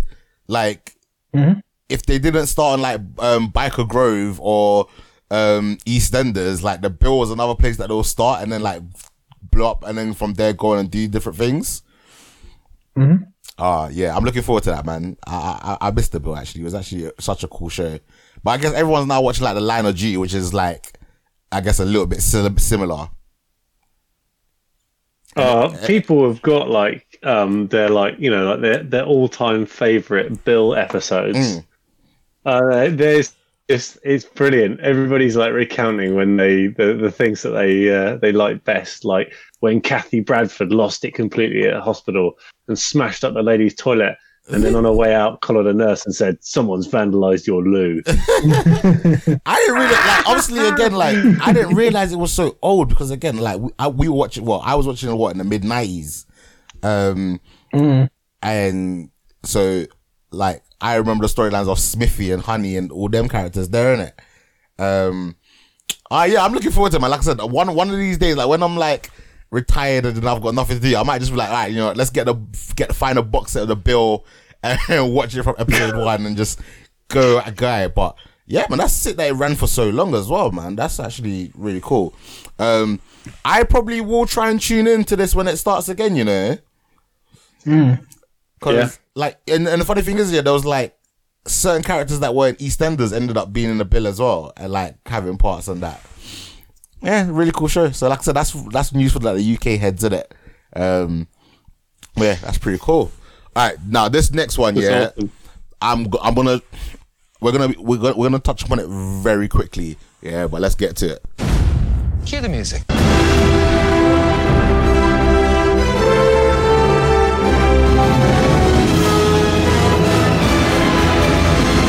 Worst crossover ever. All right, so I actually had this conversation on a bonus episode of Heroes of Noise like maybe like 3 weeks ago, but I basically fucked up their recording because I didn't use my headset and I was just having my laptop, and so this amazing like 1 hour 2 hour conversation with an hour of it being on this topic is never gonna see the light of day. And man. and again, it was such a good discussion because obviously, like, so basically, in the last couple of weeks, hashtag recast T'Challa petition has been trending on Twitter and on different social media. And you know, when Chadwick Boseman died, I did say like this is not something that I want to talk about now, but it's definitely something that we're gonna need to talk about in the future. And obviously, you know, very soon after he passed away, Disney kind of made the announcement that, you know, they're not looking to recast him. And I was like, you know what, fair enough.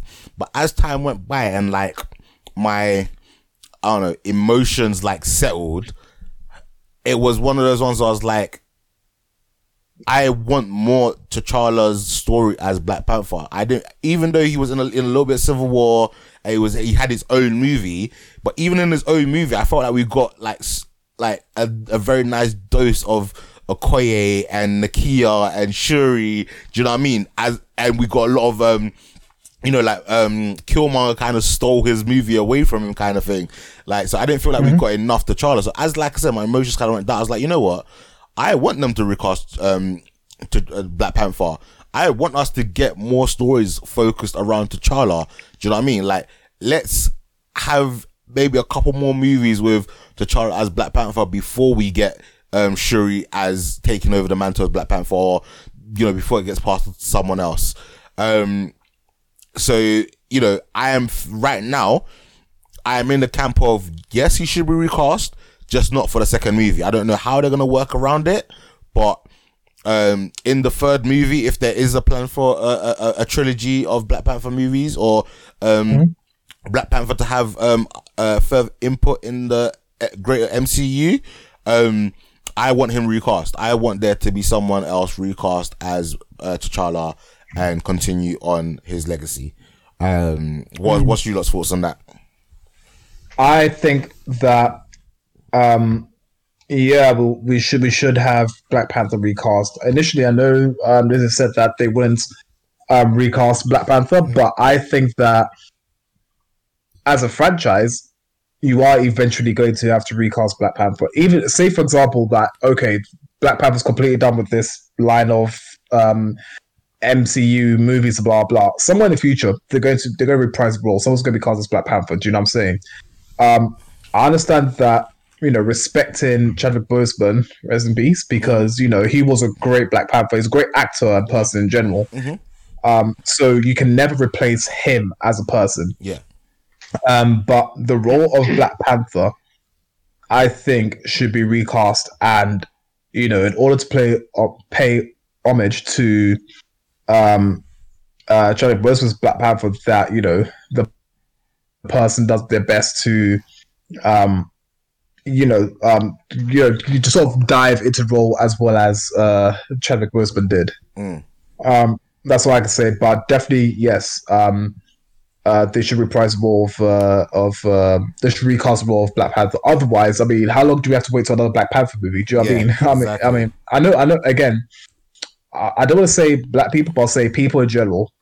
This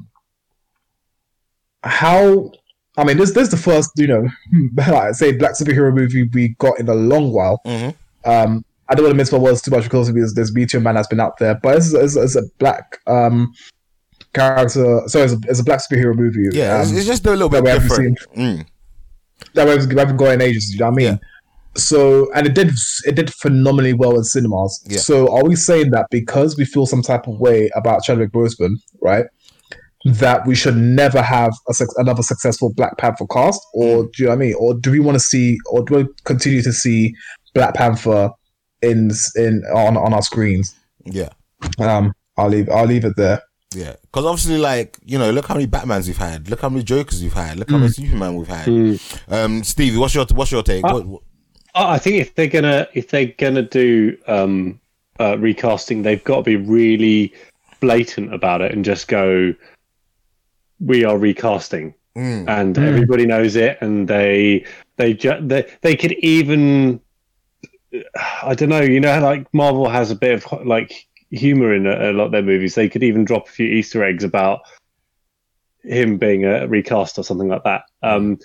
I don't know how that would work. I know that would definitely work in like a Deadpool movie. So they'd break the fourth wall, but yeah. I don't know how well recasting and trying to make people think that this is the same actor. I just don't think that would work.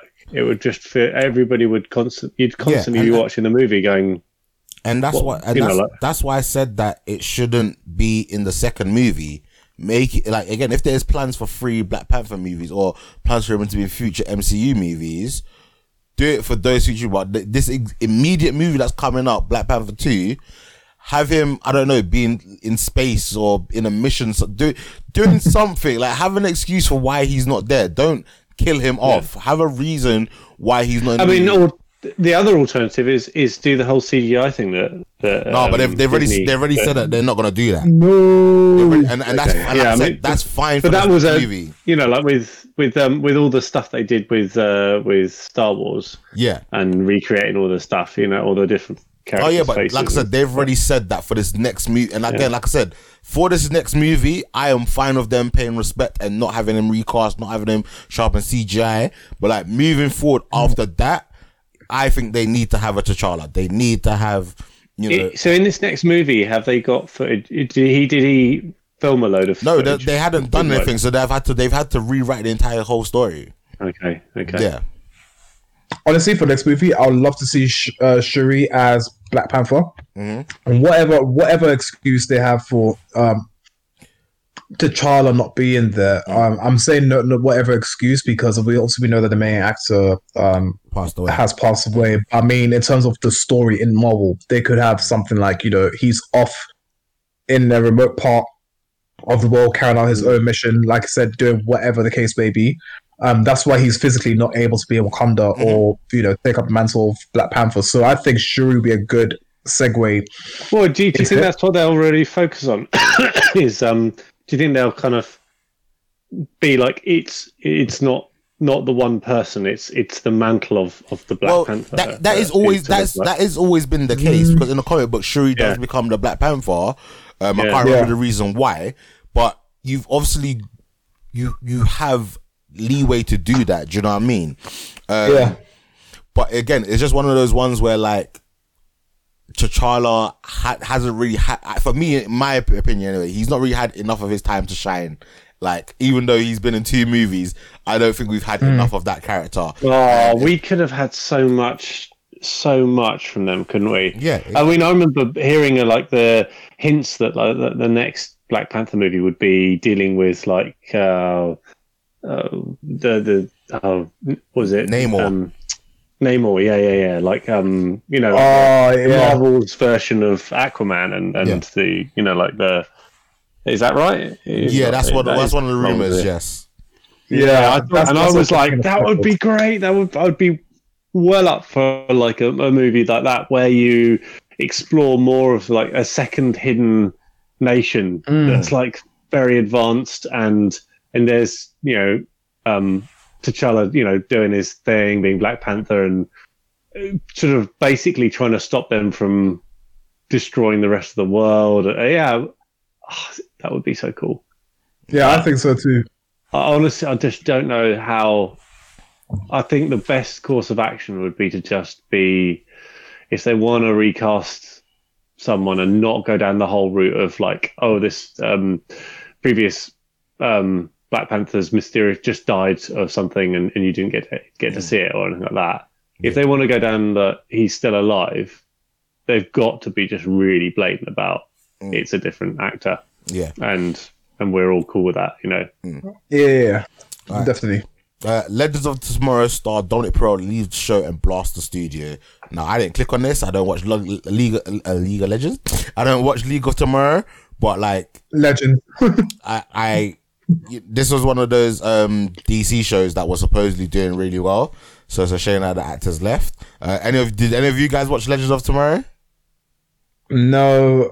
To be honest, I think I just fell out of love with the DC series on TV.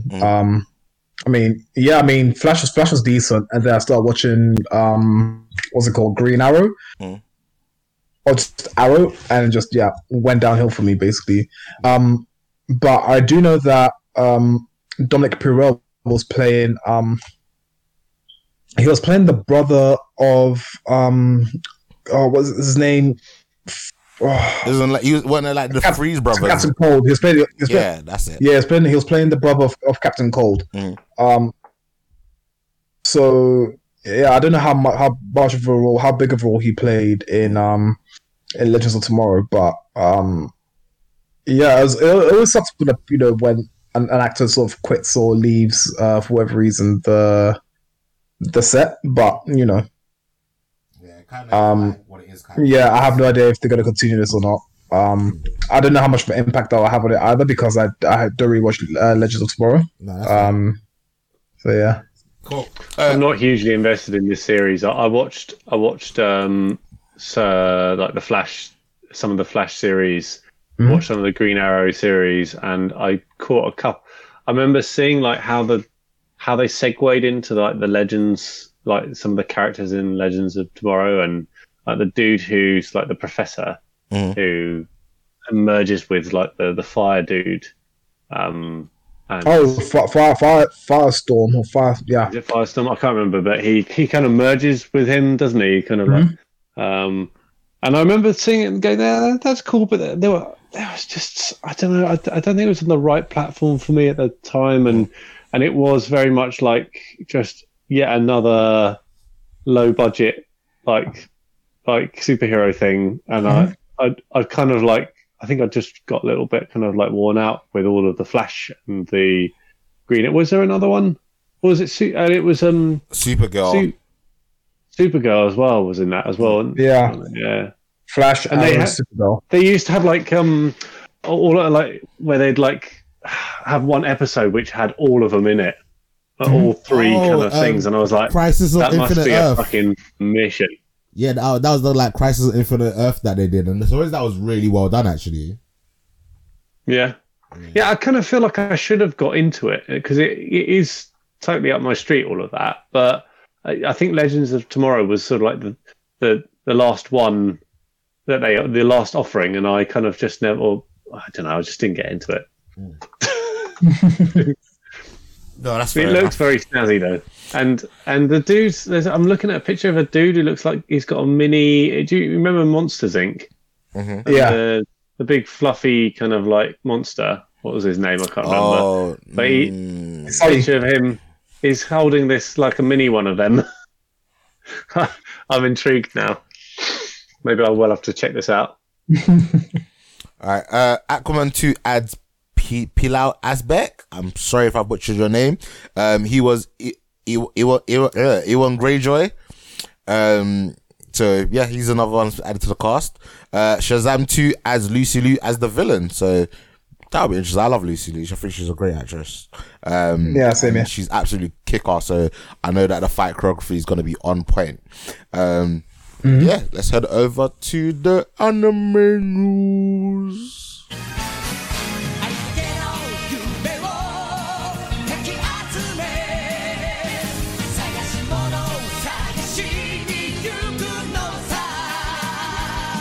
Anime manga.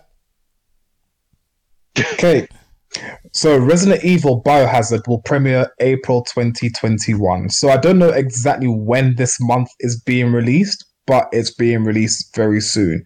Characters include Leon S. Kennedy and Claire Redfield. Mobile Suit Gundam Wing Endless Waltz will be released on Blu-ray on April 26th. It's a sequel to the Mobile Suit Gundam Wing series. Nice. Seven Deadly Sins Cursed by Light anime.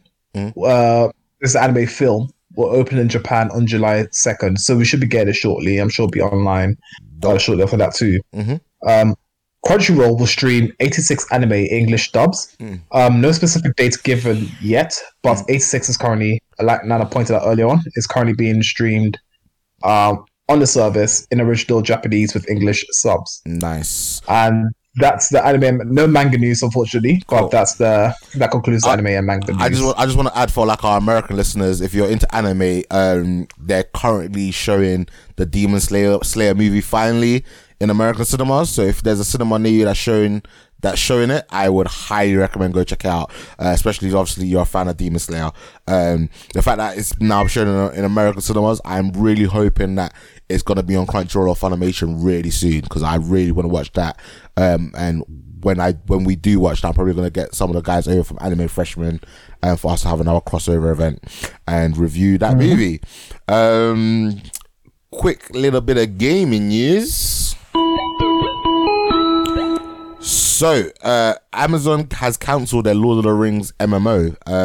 No reasons to why, as I didn't click further to delve into the issue, but yeah, it just kind of sucks, isn't it? Like, I guess there's a lot of people that were probably looking forward to a new Lord of the Rings game. Is it Lord of the Rings 2 Towers that was on PlayStation 2? That game was sick. So, I'm pretty sure a lot of people are excited for that. Legend of Heroes Trails of Cold Steel 1 and 2 is coming to the Nintendo Switch. July 8th for number 1 and August 5th on number 2. The Legends of Heroes is like a gigantic franchise where like all these different games take place like on different continents on the same planet. I did start playing Trails in the Sky. I haven't gone back to it just yet because, like I said, I was looking to stream that, and obviously my laptop wasn't powerful to handle it. But I will go back to that game because even though I'm still probably early game, I was enjoying it, and I do want to like kind of play all these new ones and like get up to the most latest one. So having the 1 and 2 be on the Switch will probably encourage me to play that a bit more, since I do, when I start playing something on the Switch, I do quite like it. E3 announced their lineup. Obviously it's all going to be done online. Obviously, things are still kind of coming out from the pandemic, so not everything's fully reopened. The confirmed lineup for 2021 is Nintendo, Xbox, Capcom, Konami, Ubisoft, Take-Two, Warner Brothers, and Koch Media. I'm not too familiar with Koch Media or Take-Two. Warner Brothers, I'm assuming they're going to be talking about their Harry Potter game, because I don't know what other games that they potentially coming out. Once again, no Sony. So Sony are probably going to be doing their own thing again as usual. Well, not as yep. I say as usual because obviously in the last recent years they've kind of been like, yeah, we're not really going to do E3, but it's a bit of a shame, but it is what it is. All right, moving swiftly on, let's get to trailers.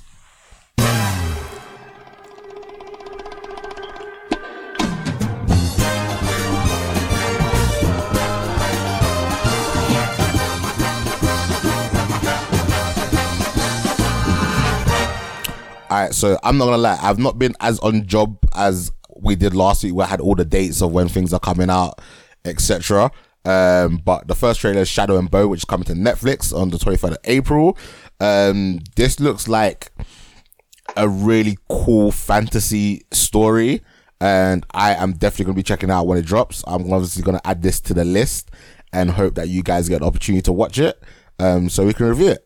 More amazing stuff looking from Netflix. No, definitely, man. So it's based on a book by Lee Bardugo. Again, I apologize for saying your name wrong.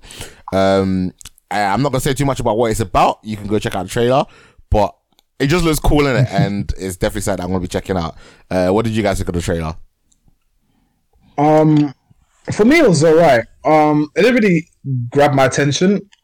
I don't know why, but for me, I reckon it's the trailer for me is a half chicken.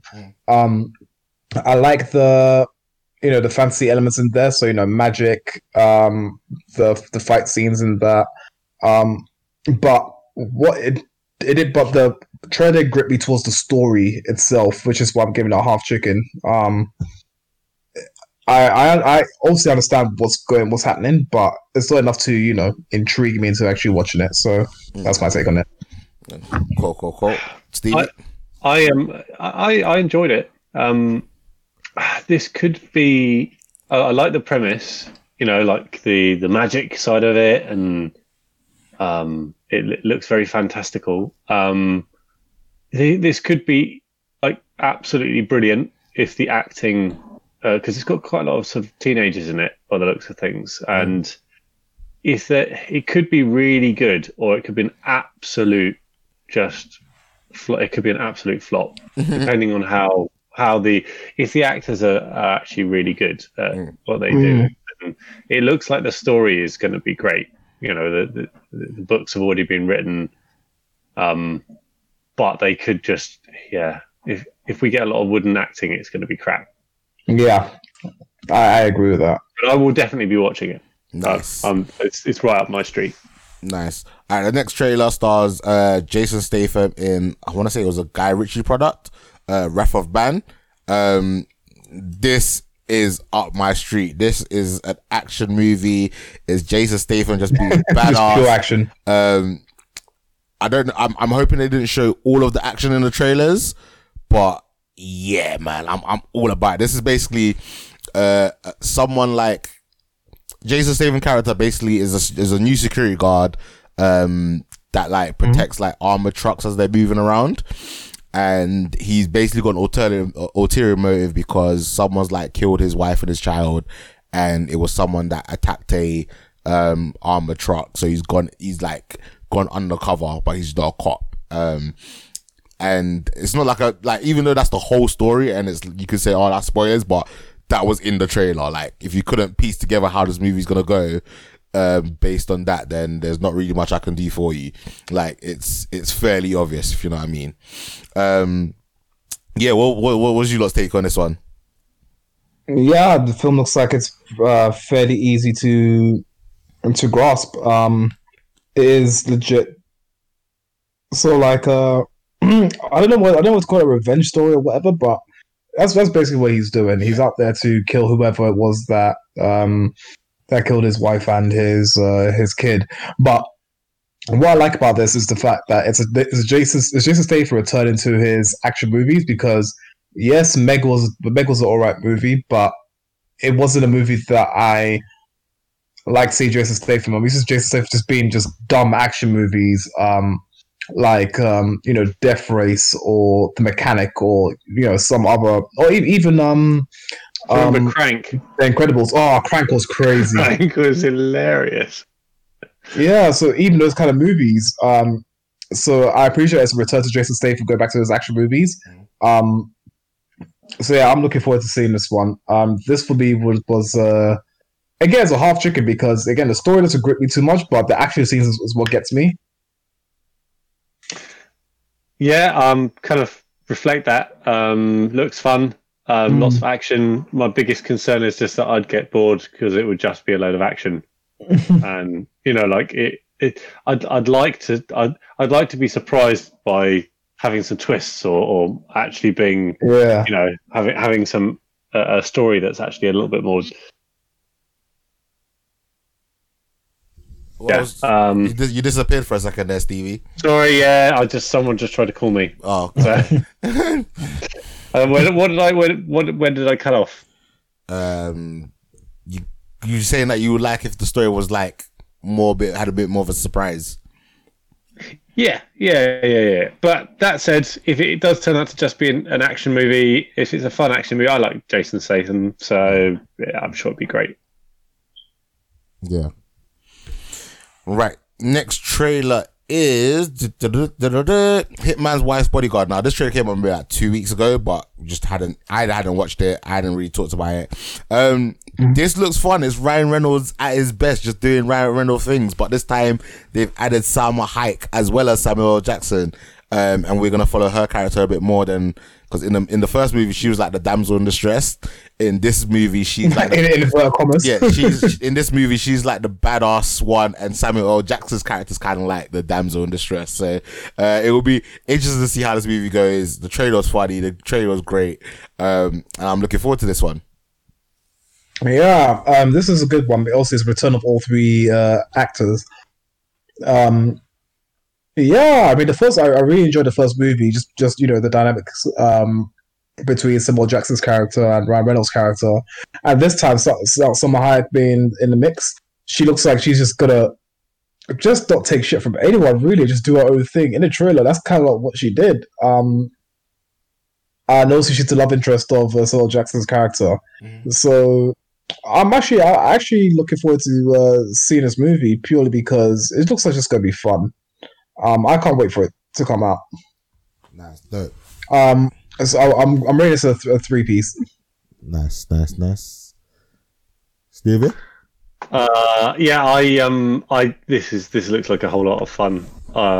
I initially was like, what is this gonna, what's the kind of like feel of this? And as soon as I saw Ryan Reynolds, I was like, this is going to be a massive piss take. And it does. I really want to see this when it comes out. And then again, it's full of like three big names in it. That's awesome. You know, I thought that Selma Hayek being unhinged was pretty fun. You know, he's there trying to be like, you know, just taking a break from it all, and she's just, what was it? She wants to have a baby or something. Yeah, and he was like, "You'll be an amazing host." Yeah, that was good. Yeah, so yeah, I'm looking forward to this. Definitely. Nice. All right, so another one that dropped last week, but we didn't get a chance to talk about, is Army of the Dead. Now this is. Can't wait to see this. This just feels like the person watched Train to Busan presents the Peninsula and just like, ooh, let's make an American version of this. So I don't know, you know, if this is based on a book or, you know, like how far this dates back, how much of a copycat this is. It's directed by Zack Snyder, so you know, I'm really like obviously I'm gonna watch this movie and I know I'm probably gonna enjoy it because like it's a very like action packed zombie movie. But I said this with Train to Busan, like fast zombies are a no for me, and in this one they've made them intelligent. Like, no, I'm just gonna stay at home. Like, and again, I'm sorry, in this kind of setting when you've got military and you've got arsenal, like before I even venture into this town, I am carpet bombing the shit out of the area. Like, yes, there's a chance that, you know, I might collapse the safe, but like I am hurling, like I'm doing so many like flybys and shooting things before I even send personnel in there. Like I'm sending robots for, like, do you know what I mean? I'm doing a whole heap of stuff, yeah. Before I even send people to go retrieve this money. Why would you need to do that if you've got Batista, who you can just send in? Oh yeah, because obviously he's Batista's obviously got plot arm, and he's gonna survive this. But yeah, it looks fun, man. Like I'm definitely gonna check this out. Was this coming to Netflix? I'm not even sure. I feel like this is coming to Netflix. So again, it's coming to Netflix. I don't have to pay for it, so I'm 100% gonna be watching this when it comes out. May the 21st, Netflix. There you go. Yeah, Martin, what's your, you know? Yeah, it looks like it's gonna be another action-packed movie with smart ass zombies. Especially that dog. That dog zombie looks freaking cool. That was a tiger, was it not? It was a tiger. I couldn't make it out. Yeah, zombie tiger, because obviously it's like making fun of a leopard or some sort of big cat, right? Yeah. All right. Yeah, I mean, it looks freaking. Yeah, I mean, I like it. I really want to see like how it all goes down, everything like that. From the casting side, I mean, it's Batista, so what's not to like? Theo Rossi is also in it. He's the guy from Sons of Anarchy. Well, he's the one I remember from Sons of Anarchy, like his role in Sons of Anarchy the most. Yeah, I mean, yeah, it just looks like it's going to be good fun. So, yeah, it's got the woman in it from the latest Star Trek Discovery, who's the engineer woman. Oh, her. She's got short hair and she's like really. Yeah, I know the exact one. Oh, what is her name? No. Oh, because she always plays a badass in TV series and movies now. Matilda O'Callaghan Nataro. Really? Oh, blimey! Well done. Yeah. There's also Amari Hardwick in this. Amari Hardwick is he plays Ghost James St. Patrick in Power. So yeah, he's also in this movie. So yeah. I'm liking it. I think I'll give this a 3. Yeah, I give it a 3 piece. Solid. How many trailers we got left? I feel like two more. All right, so this trailer dropped. This trailer dropped today. Shang-Chi and the Legend of the Ten Rings. I'm not gonna lie, yeah. Like the MCU gets my money anyway, but to give me like a kung fu martial arts movie, I am all over this, man. This gets a whole chicken. I cannot wait for this to come out. I'm probably gonna watch this movie like 3 times. I struggle to find, like, obviously yes, it could be a flop here. Anything could be a flop, but I struggle to see how they can do anything wrong with this. I have no clue on Shang-Chi and the Legend of the Ten Rings. I'm not familiar with that source material whatsoever. I'm not even gonna try and get familiar with the source material because I want to be a little bit surprised by this. But yeah, I'm all over this, man. Martin, what's your familiarity with Shang-Chi? All I know is that he's a martial artist. In the Marvel comics, I think he's done things like he's had run-ins with team ups with the Avengers, with Spider-Man. I think I'm trying to think who else. Iron Fist, White Tiger. If you know any of those characters, yeah. Besides that, I don't know much else about the characters, to be honest. But it's a martial arts. It's a martial arts movie. He is. Oh, actually, I'll tell a lie. Apparently, he's also. Actually, no. That's it. I'll just say that it looks like an interesting movie. I thought I remembered something about him between him and Black Panther, but no, it's just. I think he had a meeting with Black Panther or something like that. But yeah, I mean, it looks decent, to be honest. The actor, I remember the actor being in Mr. Kim's Convenience. So I can't remember what his name. I can't remember his name either. But yeah, I mean, this movie looks like it's going to be good. I'm giving this a 3 pieces because Marvel is actually doing a decent job. Marvel Cinematic Universe, especially, is doing a decent job. Yeah. In its movies.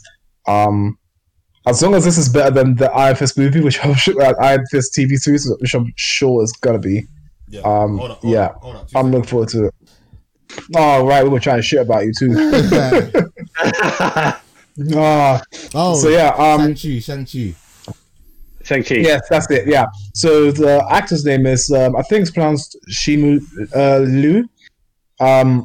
So yeah, like I said, I've seen his portrayal of character in Mr. Kim's Convenience. So he's a decent actor. So yeah, I'm looking forward to this one. So yeah, 3. This trailer gets a 3 piece from me. For me, I think I enjoyed. Like it looks slick. It has the whole kind of Marvel kind of like well polished trailer. There was a story there that I thought there was it feels like there might be some good comedy moments where he doesn't want to be in that life of being like taking on I guess it's his father's mantle that he's got to take over, or his master's mantle. But he's natural, he is very, very gifted and everything. But to be honest with you, this didn't really sort of like excite me. I watched it and I was just like, there's been other movies that have excited me a bit more, and this just felt like it was more of the same. Like there's been a load of like martial arts movies out, and it's about like a legacy or someone taking on a mantle, and I don't know. I think the actual like storytelling and the acting and directing will win me over with this if it's good. Yeah. The actual just premise, I was just a bit meh. I think I'm just, it didn't feel like. I think with some of the other stuff like Invincible or like what we're watching at the moment, I don't know what's going to happen. I haven't got a clue. Like what I didn't before. Falcon Winter Soldier came out. I didn't really know what they were going to do, and it was a bit of a mystery. Whereas this, they kind of laid it out like this is what it's going to be in the trailer, and that's it's all very well. that you do, you want to make sure people know what they're buying into. But at the same time, I kind of looked at it and went, just didn't really feel like the particular spark for it. But that's just, as an optimist, I'll hope for like that I'm going to enjoy it when it comes out, because I will watch it when it comes out, obviously. Yeah. That's fair. And the last one, it caught me a little bit by surprise, because like, even though I knew I was meant to watch the trailer, I didn't start watching the trailer, so to speak. So it like I watched one trailer and this show started autoplay, like another trailer started autoplaying, and then halfway through I was like, what is this that I'm watching? This looks pretty interesting, bit weird but interesting. And I realized it was a Love and Robots volume 2 that I was meant to be watching the trailer for anyway. And yeah, so I liked it. It looked a bit weird. It looked like the clips it felt like they had a bit more length in time, because I feel like in the first Love and Robots they were like maybe like 10-minute shorts. Like obviously they vary, but they felt very quick, where this time round it seemed like they had a little bit more meat to them, so to speak. Yeah, so I'm looking forward to the graphics that in some of the clips looked absolutely stunning. Yeah. And I do like the fact that it looks like we're going to get a variety of different art styles again, because that's what the first season had, just so many different. Some were like uber good graphics, others were sort of more kind of cartoony, but in all of them the stories were just amazing. And I think this is what I reckon we're going to get this again in this next season. Amazing stories coupled together with just wonderful artistry. Yeah, definitely. Yeah, I think so too. Cool. All right. This is what I'm really excited about. So like this is a total. This is 2 whole chickens for me. Honestly, because the first stuff, Love, Death and Robots was really good. I mean, I enjoyed. Yeah, I think I could say I enjoyed every single episode of that. So I'm looking for more of the same with this one. It's like the animated Black Mirror. Do you know what I mean? And all that just like really interests me. So this gets a whole chicken from me. Just again, I'm gonna be biased because it's based on a previous season as well. So I am 100% looking forward to this. But we've got to wait for ages, haven't we? When's it coming out?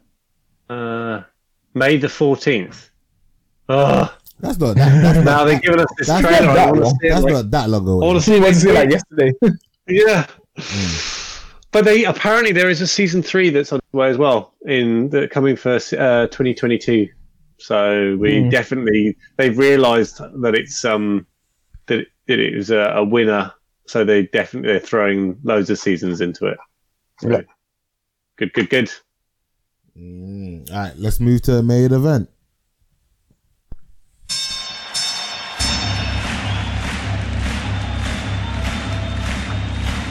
Ladies and gentlemen, welcome to the main event.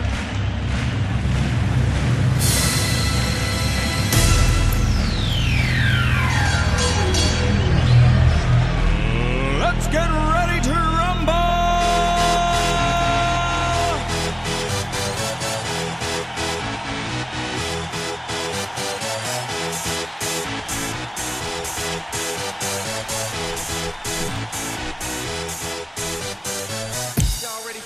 All right. So I'm gonna start off with Black is Beltza. We were meant to watch this. Not meant to watch this. We were meant to review this last week, and I completely forgot about it. How, I do not know. I am gonna give this a 3 piece. I talked a little bit to Martin about this beforehand, and like he reminded me that the art style was very archery. I didn't realize this came out in like 2018 in Spain, according to what I'm seeing on the IMDb, but it only just recently dropped on Netflix. I really enjoy this. It like, I wouldn't say it taught me things that I didn't know, but there was like new information that was presented to me, and I thought it was really cool. And I like the main character, and like, how he I want to say evolved, but like how he got better as it went along. Martin, I'm gonna let you like kind of give more of a gist of what this is about. All right, so this is set in the 60s with a Basque man called Manesh, who is fighting his own struggle, being forbidden from participating in a parade on racial grounds. This is actually based on a true story. The parade he was forbidden from was again, it's in the height of the 60s, but it's already racial tension, especially for the civil rights movements. And he and his friend wanted to be part of the parade to show the sort of the history of Spain as well, with these two black I don't know what to call them, like giant puppets. Floats? Yeah, floats. Yes. Giant puppets. Yeah, as the full thing where they put it on over their bodies and whatever. Yeah, so it's interesting because the reason why this movie is so good is because one, it's animated similar to Archer, and so it's easy on the eyes. But the textures and everything from scene to scene is also drawn very, very well. It also teaches you more about other people's history. So the people there's a how do I say it? There's like a group of people in Spain called Basque, and they have their own culture that's very different from other parts of Spain, right? So they have their own language, their own traditions, dances, foods. So it was really nice seeing a movie that portrayed that as well, because I've only heard about people who are Basque. I had no idea. I just thought, it's just a group of people in Spain. Like, I don't know how in Ghana, in Ghana, we have people called, like the Hausas. Yeah. So I thought it was like that basically. But it also goes into a bit more detail. Maybe not more detail, but just intrigued me to learn a bit more about Basque people, Basque culture. So that was really nice. We witnessed key events are witnessed by Manesh, including the riots caused by the assassination of Malcolm X. Yeah. Muhammad Ali's refusal for conscription. The secret alliance between the Cuban Secret Services and the Black Panther Party, as well as the wars between, Israel, Egypt, and Jordan. This was like the formation of Israel and all the, I'm sure Palestine as well, with all the events needed around that. So I thought it was really interesting because a lot of things happened in the 60s that people may tend to miss. So this was a nice way of showing that. And this was all go around in the background whilst Manesh is actually doing his bit to sort of escort this man around the cities, going to Canada, for example, and places like that, and all the jokes in between that and whatnot. So I thought it was really interesting. Also to add for the Basques. So the Basques are in Spain and France. Which is why Manesh is also fluent in French, and it's also referred to as a frog because of his, his accent. Yeah. So I thought that was pretty interesting. You also see things like the psychedelics or the drug taking in the 70s. Yeah. Oh, sorry, no, so it's maybe late 60s, early 70s, with, the hippie movements, and, people being more expressive of their sexuality and stuff like that. Overall, I'm giving this movie a 3-piece. I thought it was really good. Stevie, were you able to check this one out?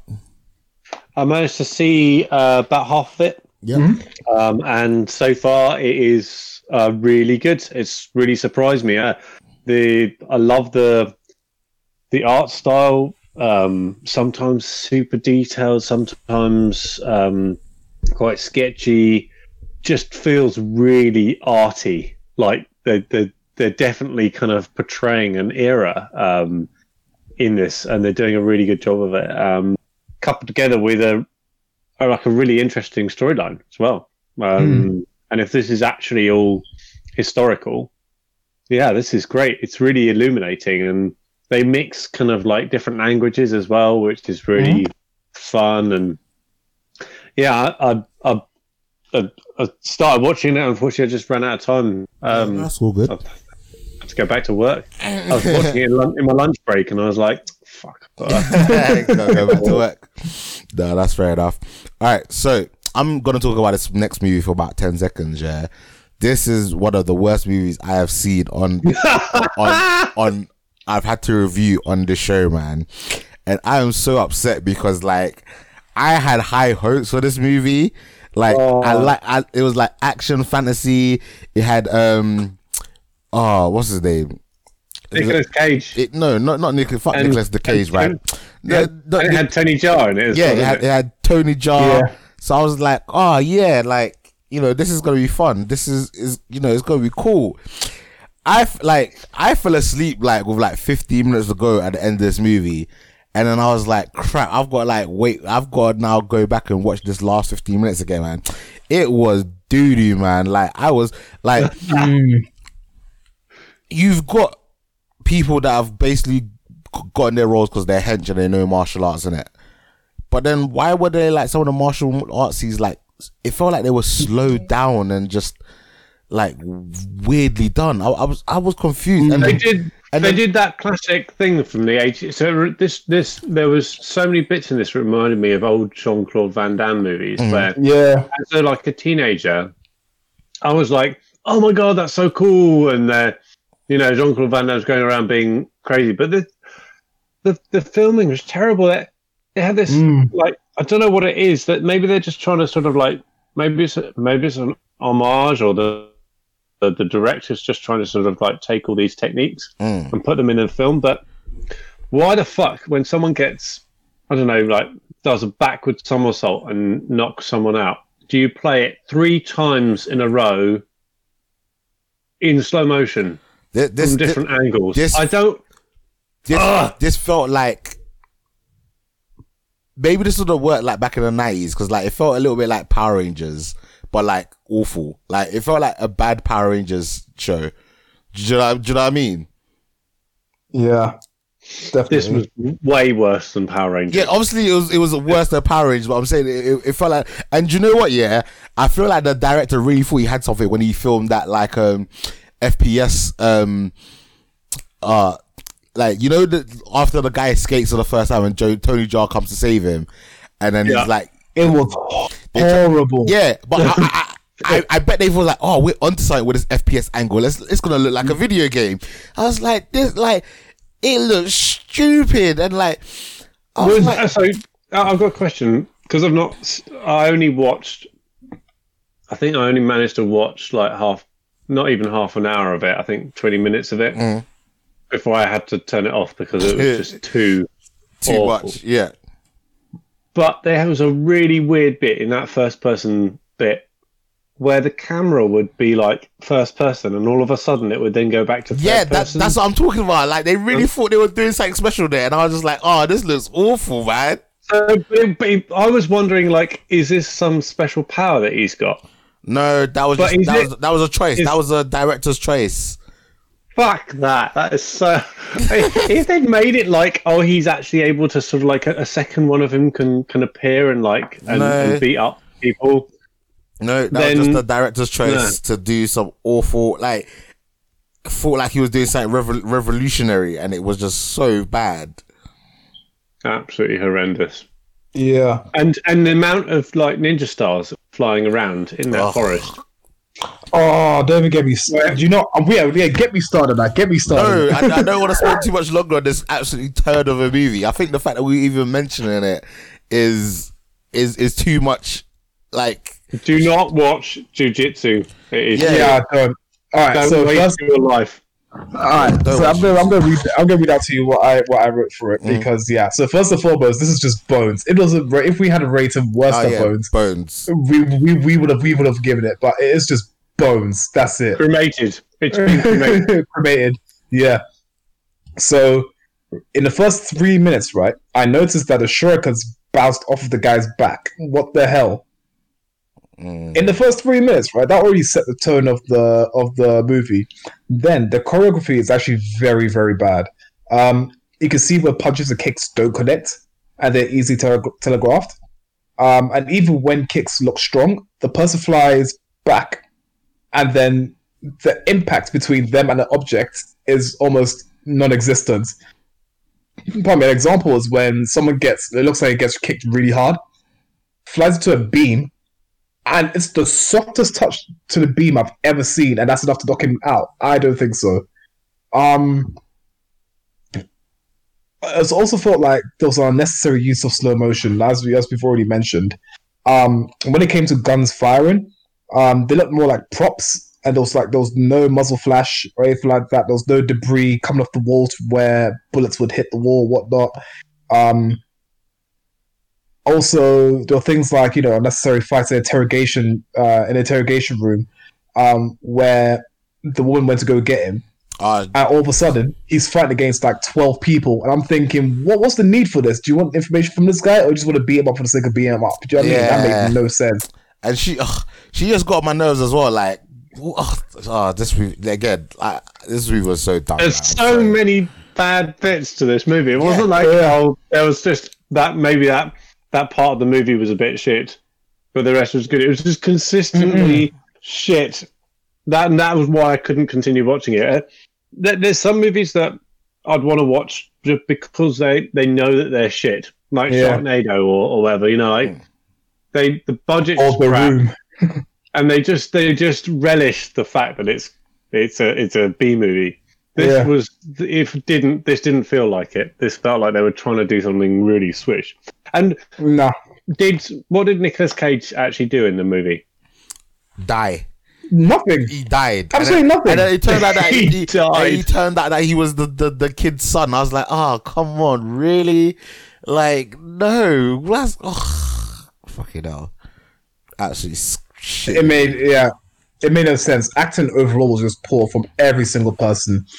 Like even the transitions were awful. The comic drawings as well that went from scene to scene. I was thinking, 1, pointless. 2, it took too long. And camera angles, as we've already mentioned, were terrible.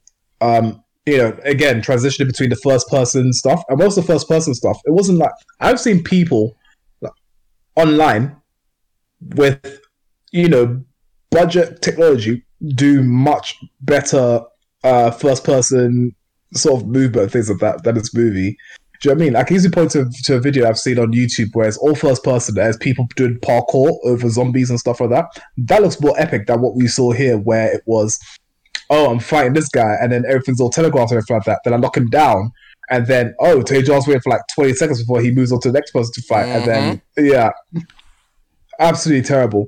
Rotten Tomatoes, tomato meter is 27%. Audience score though, it needs to be 8. 69%. I can't believe that. Do you know, it's because it's Nicolas Cage. People just love Nicolas Cage doing dumb Nicolas Cage stuff, and that is exactly what this movie was about.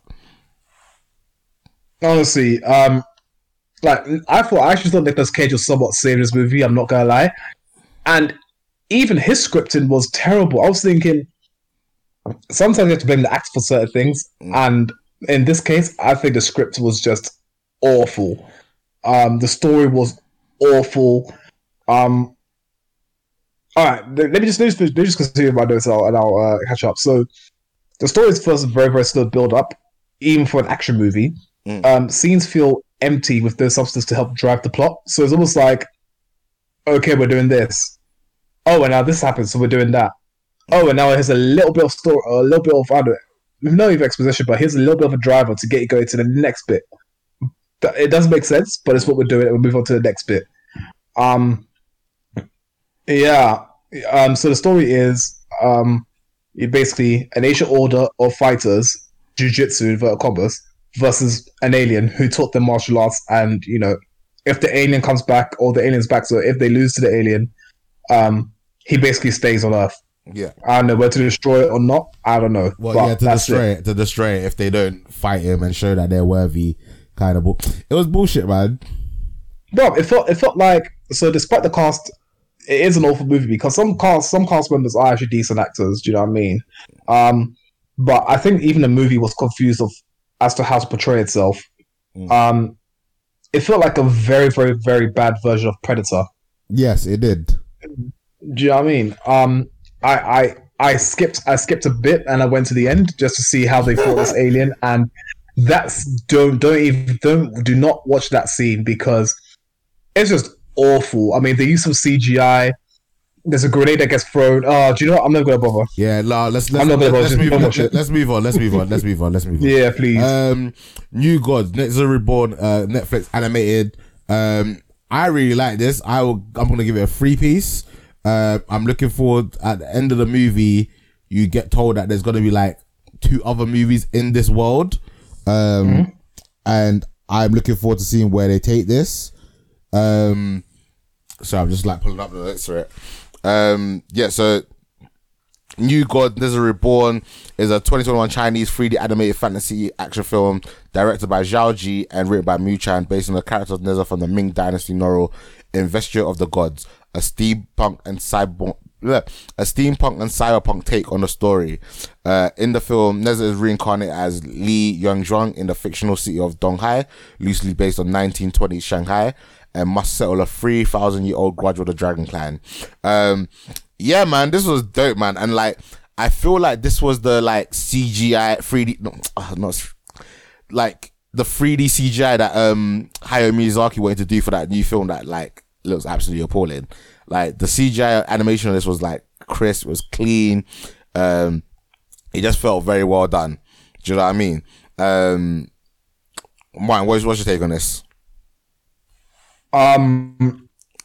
Yeah, I'm giving this movie a 3-piece. I really like the animation, especially the sound effects. The lore is actually well explained. And I'm happy there's going to be a second movie. The second movie, second and third movie, but the second movie is scheduled for 2022. You see characters such as the Monkey King, Sun Wukong, make an appearance. That's a character I really like, especially because I was born in Neo the Monkey. And you know, they still portray him to be what he's known as worldwide, which is a trickster. He can clone himself with his hairs. He's a master of the bow staff. He is the bow staff in this case, but he also served as a mentor to Li Yuxiang's to Li Yuxiang, helping him control Nehza's, or I think they pronounce it Nehza's, power, and you know, teach him to fight. I really like the relationships between the characters. So we saw the relationship between Li Yuxiang, his brother Li Jingshuang, their father, and Kasha, the friend, or I thought it was sister, but maybe friend, help drive the story, especially in times of, you know, supporting each other and things like that. So I thought it was really well done. Even with I can't remember, I think his name is Ao Guang, the main villain, who's an ancient dragon. Even his relationship between him and his son, you could tell that the son was sort of, you know, trying to be like his dad, in the sense of, you know, trying to disappoint his dad and basically get his dad's approval. And also it backfired on him. So even that was well told. You see that it was genuine, like sort of like father-son relationship with the son. So the father genuinely loving his son, even though the son disappoints him a lot. Actually, also reflected between Li Yongxiang and his father. So I thought all that was really good. Yeah, good story. I also like the fact that they shy away from, you know, people actually getting killed. You know, people losing limbs and things like that. Introduced a lot of elements which I enjoyed as well. So yeah, for me, it's a solid 3-piece. Nice. Stevie, were you able to watch this one? Yeah, man. I watched all of this and I really enjoyed it. Actually, nice. I was concerned that the storyline would be like lacking, but actually it was really. I thought they did a bloody good job of it, and like you said, Martin, they kill people in the story, and you know, like they like actual consequences happens, and they kind of made it very like real that, you know, like his actions, you know, things could happen and people could get hurt and everything. And the animation was just fucking amazing. Oh my god, I don't know how much money they sank into this, but there was a lot. I noticed there was a lot of thought put into just like at one point they're having a conversation and someone like scratches their nose, or like when the facial expressions were really good. I thought they did a really good job of that. Whoever the person who directed it had an eye for like making sure that it felt like they were actually looking, like they didn't just kind of make it a face that with a mouth that moved. It was like, there was expression and it felt, and the characters had feeling and everything, and that it was good. Again, I mean, it's Chinese, but it was about a dictatorship where people were being repressed, which I thought was a little bit ironic. But I thought this was a bloody good job, and I really enjoyed it. 3-piece, definitely. Yeah, whoever. I thought it was funny how they completely like milked the end of it. Like, hey, look what's coming. Yeah. But milked this shit out of that, what they teased looked better than what we just watched though. Like with some of the characters that they teased. Yeah, I'm looking forward to the next offerings. When are they coming out? One was 2022. No, one was later this year. Yeah. And one was 2022. Cool. Okay. Right, Batman Soul of the Dragon. As Martin was saying, that he was on a bit of an animated DC hype. Soul of the Dragon is a 2021 direct-to-video superhero film produced by Warner Brothers Animation. It's the 40th film in the DC Universe animated original movies. The film is directed by Sam Liu and executive produced by Bruce Timm, featuring an original story not based on any comic. It features the voices of David pronounced your name so wrongly, I'm sorry. David Juntali as Bruce Wayne, Mark Dacascos as Richard Dragon, Kelly Hu as Lady Shiva, Michael J. White as Ben Turner, James Hong as O Sensei, Jamie Chung as Jade Nugan, and Josh Keaton as Jeffrey Burr. This did not need to be a Batman movie. They could have just had its own original story and it would have done really well. I did like the whole 90s martial arts, some elements of black exploitation movies in there. I had a lot of fun with it. And I'm gonna give it a solid 3-piece. Nice. To be fair, I gave it a half chicken, reason being is that the story felt very middle of the road for me. So Bruce Wayne finds himself at a Buddhist temple to train in, meets 5 other fellow students who you've named, Wise Old Master O Sensei, train them for a role that they won't know they're being trained for until it's too late, disband and then reform in order to fight this ancient evil. Like you, Nana, it didn't need to be a Batman movie. They could have called it anything other than a Batman movie. Anything. I mean, they could have said DC Bruce Wayne, blah blah, or just called it just DC Sword of the Dragon, and be like, oh, Bruce Wayne's in this. You know what I mean? They could have done that. So yeah, you said it was 90s, but I thought. Sorry, I've got some stuck in my throat. I thought it was very 70s for me, actually.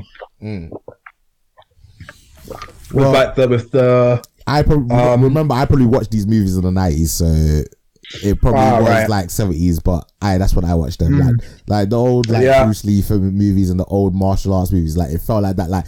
I felt like it would obviously they don't do this anymore, but if it would have been out of the order if their mouths moved and then the dialogue came out 10 seconds later. Oh, that'd be true. It felt like I was watching one of those movies. Yeah. Because the reason why I say it was the 70s is because the music that they played, the gang bands they had as well was just let's have a random fight pit in between here. The stuff that you can never get away with now, but let's have a fight pit in here, and all these gang leaders or whatever just on the outskirts, just betting and drinking and whatnot. The hairstyles as well, and in the 70s that was when you had martial artists coming over from all over, sort of developing their own martial arts styles and whatnot.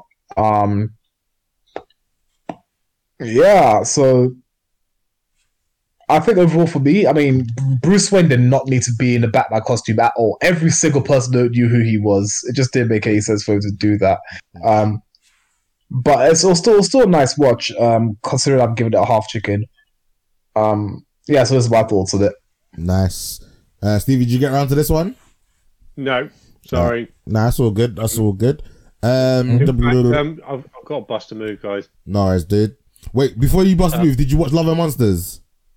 No, but I really want to. Alright, maybe I won't listen to your review. Alright, we'll get your thoughts on that next week then. Alright then. Right. Take care, Stevie. Catch you in a bit. Guys, thanks again. Ciao, bye. Ciao, ciao, ciao. Alright, Love and Monsters. I actually quite enjoyed this. Not as much as I enjoyed the Batman one. I again, maybe because it's Batman. I wouldn't give this a half chicken. It was funny. It was entertaining. I thought the CGI on the monsters were done very well. I was quite impressed with it. I wonder if this was filmed during the pandemic. I don't know, because a lot of the time the character was by himself in it. There wasn't that much interaction with people per se. Yeah. But the product of this on the obstruction of asteroid headed for Earth releases chemical fallout, causing cold-blooded animals to mutate into large monsters and kills off 95% of humanity. During the evacuation of Fairfield, Joel Dawson is separated from his girlfriend Amy, but promises to find her and his parents are killed. Then several years later, he emerges out of his bunker and he realizes that he still loves this woman, so he wants to go and find her. But he's a bit of a bitch and he gets scared easily. But again, I liked it. I enjoyed the story. He found a dog, do you know what I mean? He found another, some extra survivors. The little girl taught him how to shoot his bow and arrow and taught him how to survive in this world. Again, I enjoyed it. But again, it wasn't my kind of film. It didn't fill me with the most entertainment as well. I watched it, I got through it. If there's nothing else you want to check out on Netflix, it is definitely worth watching. But it's we've seen post-apocalyptic world movies before. Do you know what I mean? And some of them have a lot more stakes to it. No disrespect to him, he just wanted to go see a girl that he loved 7 years ago, and without even thinking to find out whether she loves him still or any of that shit, he just felt I'm just gonna endanger my life. But it is what it is. Pretty much. What did you? What was your thoughts on this one? So I give this movie a 3-piece because I think that it was. All right. So first and foremost, Joel's a funny character. Always being scared about stuff, but he picks up the courage to travel on a dangerous planet surface. To find a girl that he loves, right? So he grows as a survival expert. For example, when he survives a giant centipede, and when he also survives the encounter with the queen, I think it's Sand Gobbler. So that showed that obviously he's improved on his survival skills. And in fact, the shooting with the crossbow became very accurate as well, as he was able to down the centipede in 2 hits or 1 hit or something like that. So that was really, really good to see from him. The insects, like you said again, are well animated, and not just the insects, but just the animations in general are well done. Right from the robot that we saw in the broken down robot that we saw in that deserted town to even that snail creature. I thought it was done very well because you could see exactly where these creatures came from. You could tell, that used to be a centipede, that used to be this, that used to be that. So I think it was really good to see again from that. The film also does well to have the viewers keep in the back of their minds that, danger does lurk around every corner. You cannot just chill and think that, you're safe just because it's a nice open field or playground or stuff like that. I'm just going to go sit down somewhere. Nah, you will get eaten. I like Clyde and Minnow. I thought they were a fun duo, especially Minnow, who felt like a younger sister in a way, or someone looking for an older brother. Yeah. She was wise. Just good. Yeah, because she made fun of Joe a lot for being useless at surviving the harsh world.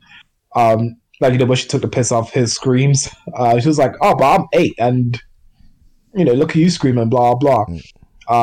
I kind of learned a bit of a backstory between the two characters. Like, Minna's parents were killed, as so was Clyde's son. Yeah, and Clyde's also being her guardian and whatnot, and they're from the same shelter.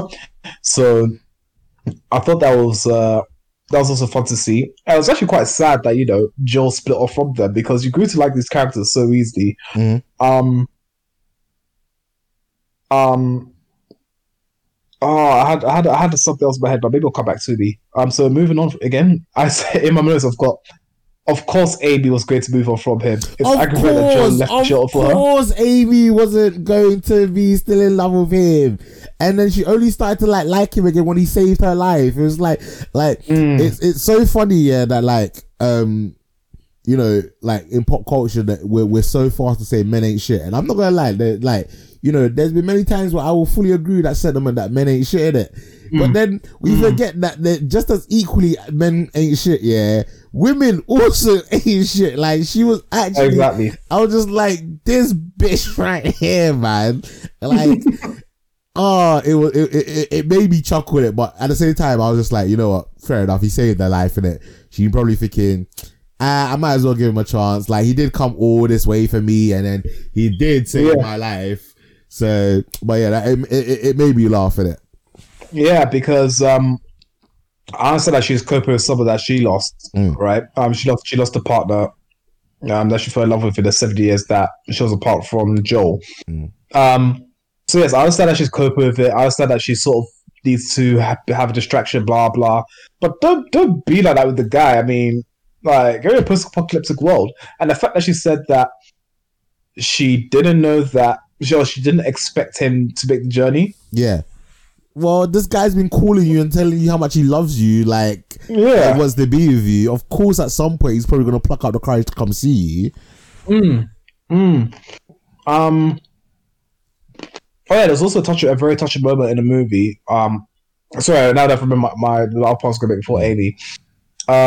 Again, when he met with Mavis, stylized with the one as an eye, who was a broken down robot who was able to digitally find pictures of his parents and his mom. I thought that was very touching, because obviously he misses his parents and stuff like that. So seeing a picture of them, I thought it was very, very touching. And also to add to it, the jellyfish that came out, I don't know what they're called, land jellyfish or whatever, but the ones that were sort of like bobbing up and down in the sky. Yeah, I thought that was pretty nice to see as well. Again, it was testament to how well animated this movie was. I really liked Boy, the dog. Boy made me laugh a bit, especially when the queen Sangobla had just left them, and he then went to find that pink red dress, blanket, red dress or whatever. And Joel's like, "Oh, you're a dickhead! Like, you left me, blah blah." Swims through the water after obviously blowing up the Sangobla queen, and then just obviously sees all these leeches on him. And I knew that was going to be the case. There'll be leeches on it, because you cannot swim through still water and expect to be fine, because there's always something that's going to come up and get you. And I learned that early on watching like survival movies and stuff like that. So I was interested to see, or survival documentaries. So I was interested to see that as well. Yeah, but overall, I really enjoyed this movie. So 3-piece. It did very well, just, build up the story. Showing who Joel was as a character.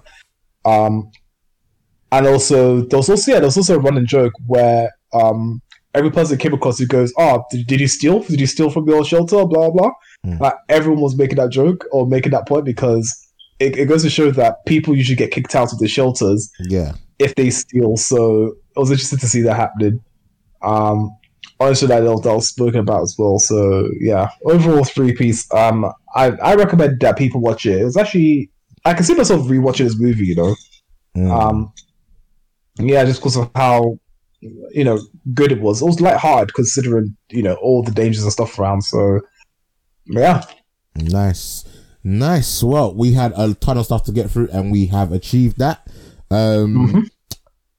We will be reviewing Nobody next week and Mortal Kombat movies, so look forward to that, guys. Hell yeah. Mayan, thanks once again for joining me. Obviously Steve was here as well. But we should be back to recording on Sunday. I'm about to go to the gym, so hopefully I'll have this episode out in about 4 hours, give or take. But yeah, man, guys, if you like this, share this out with your friends, family, leave us a like on iTunes.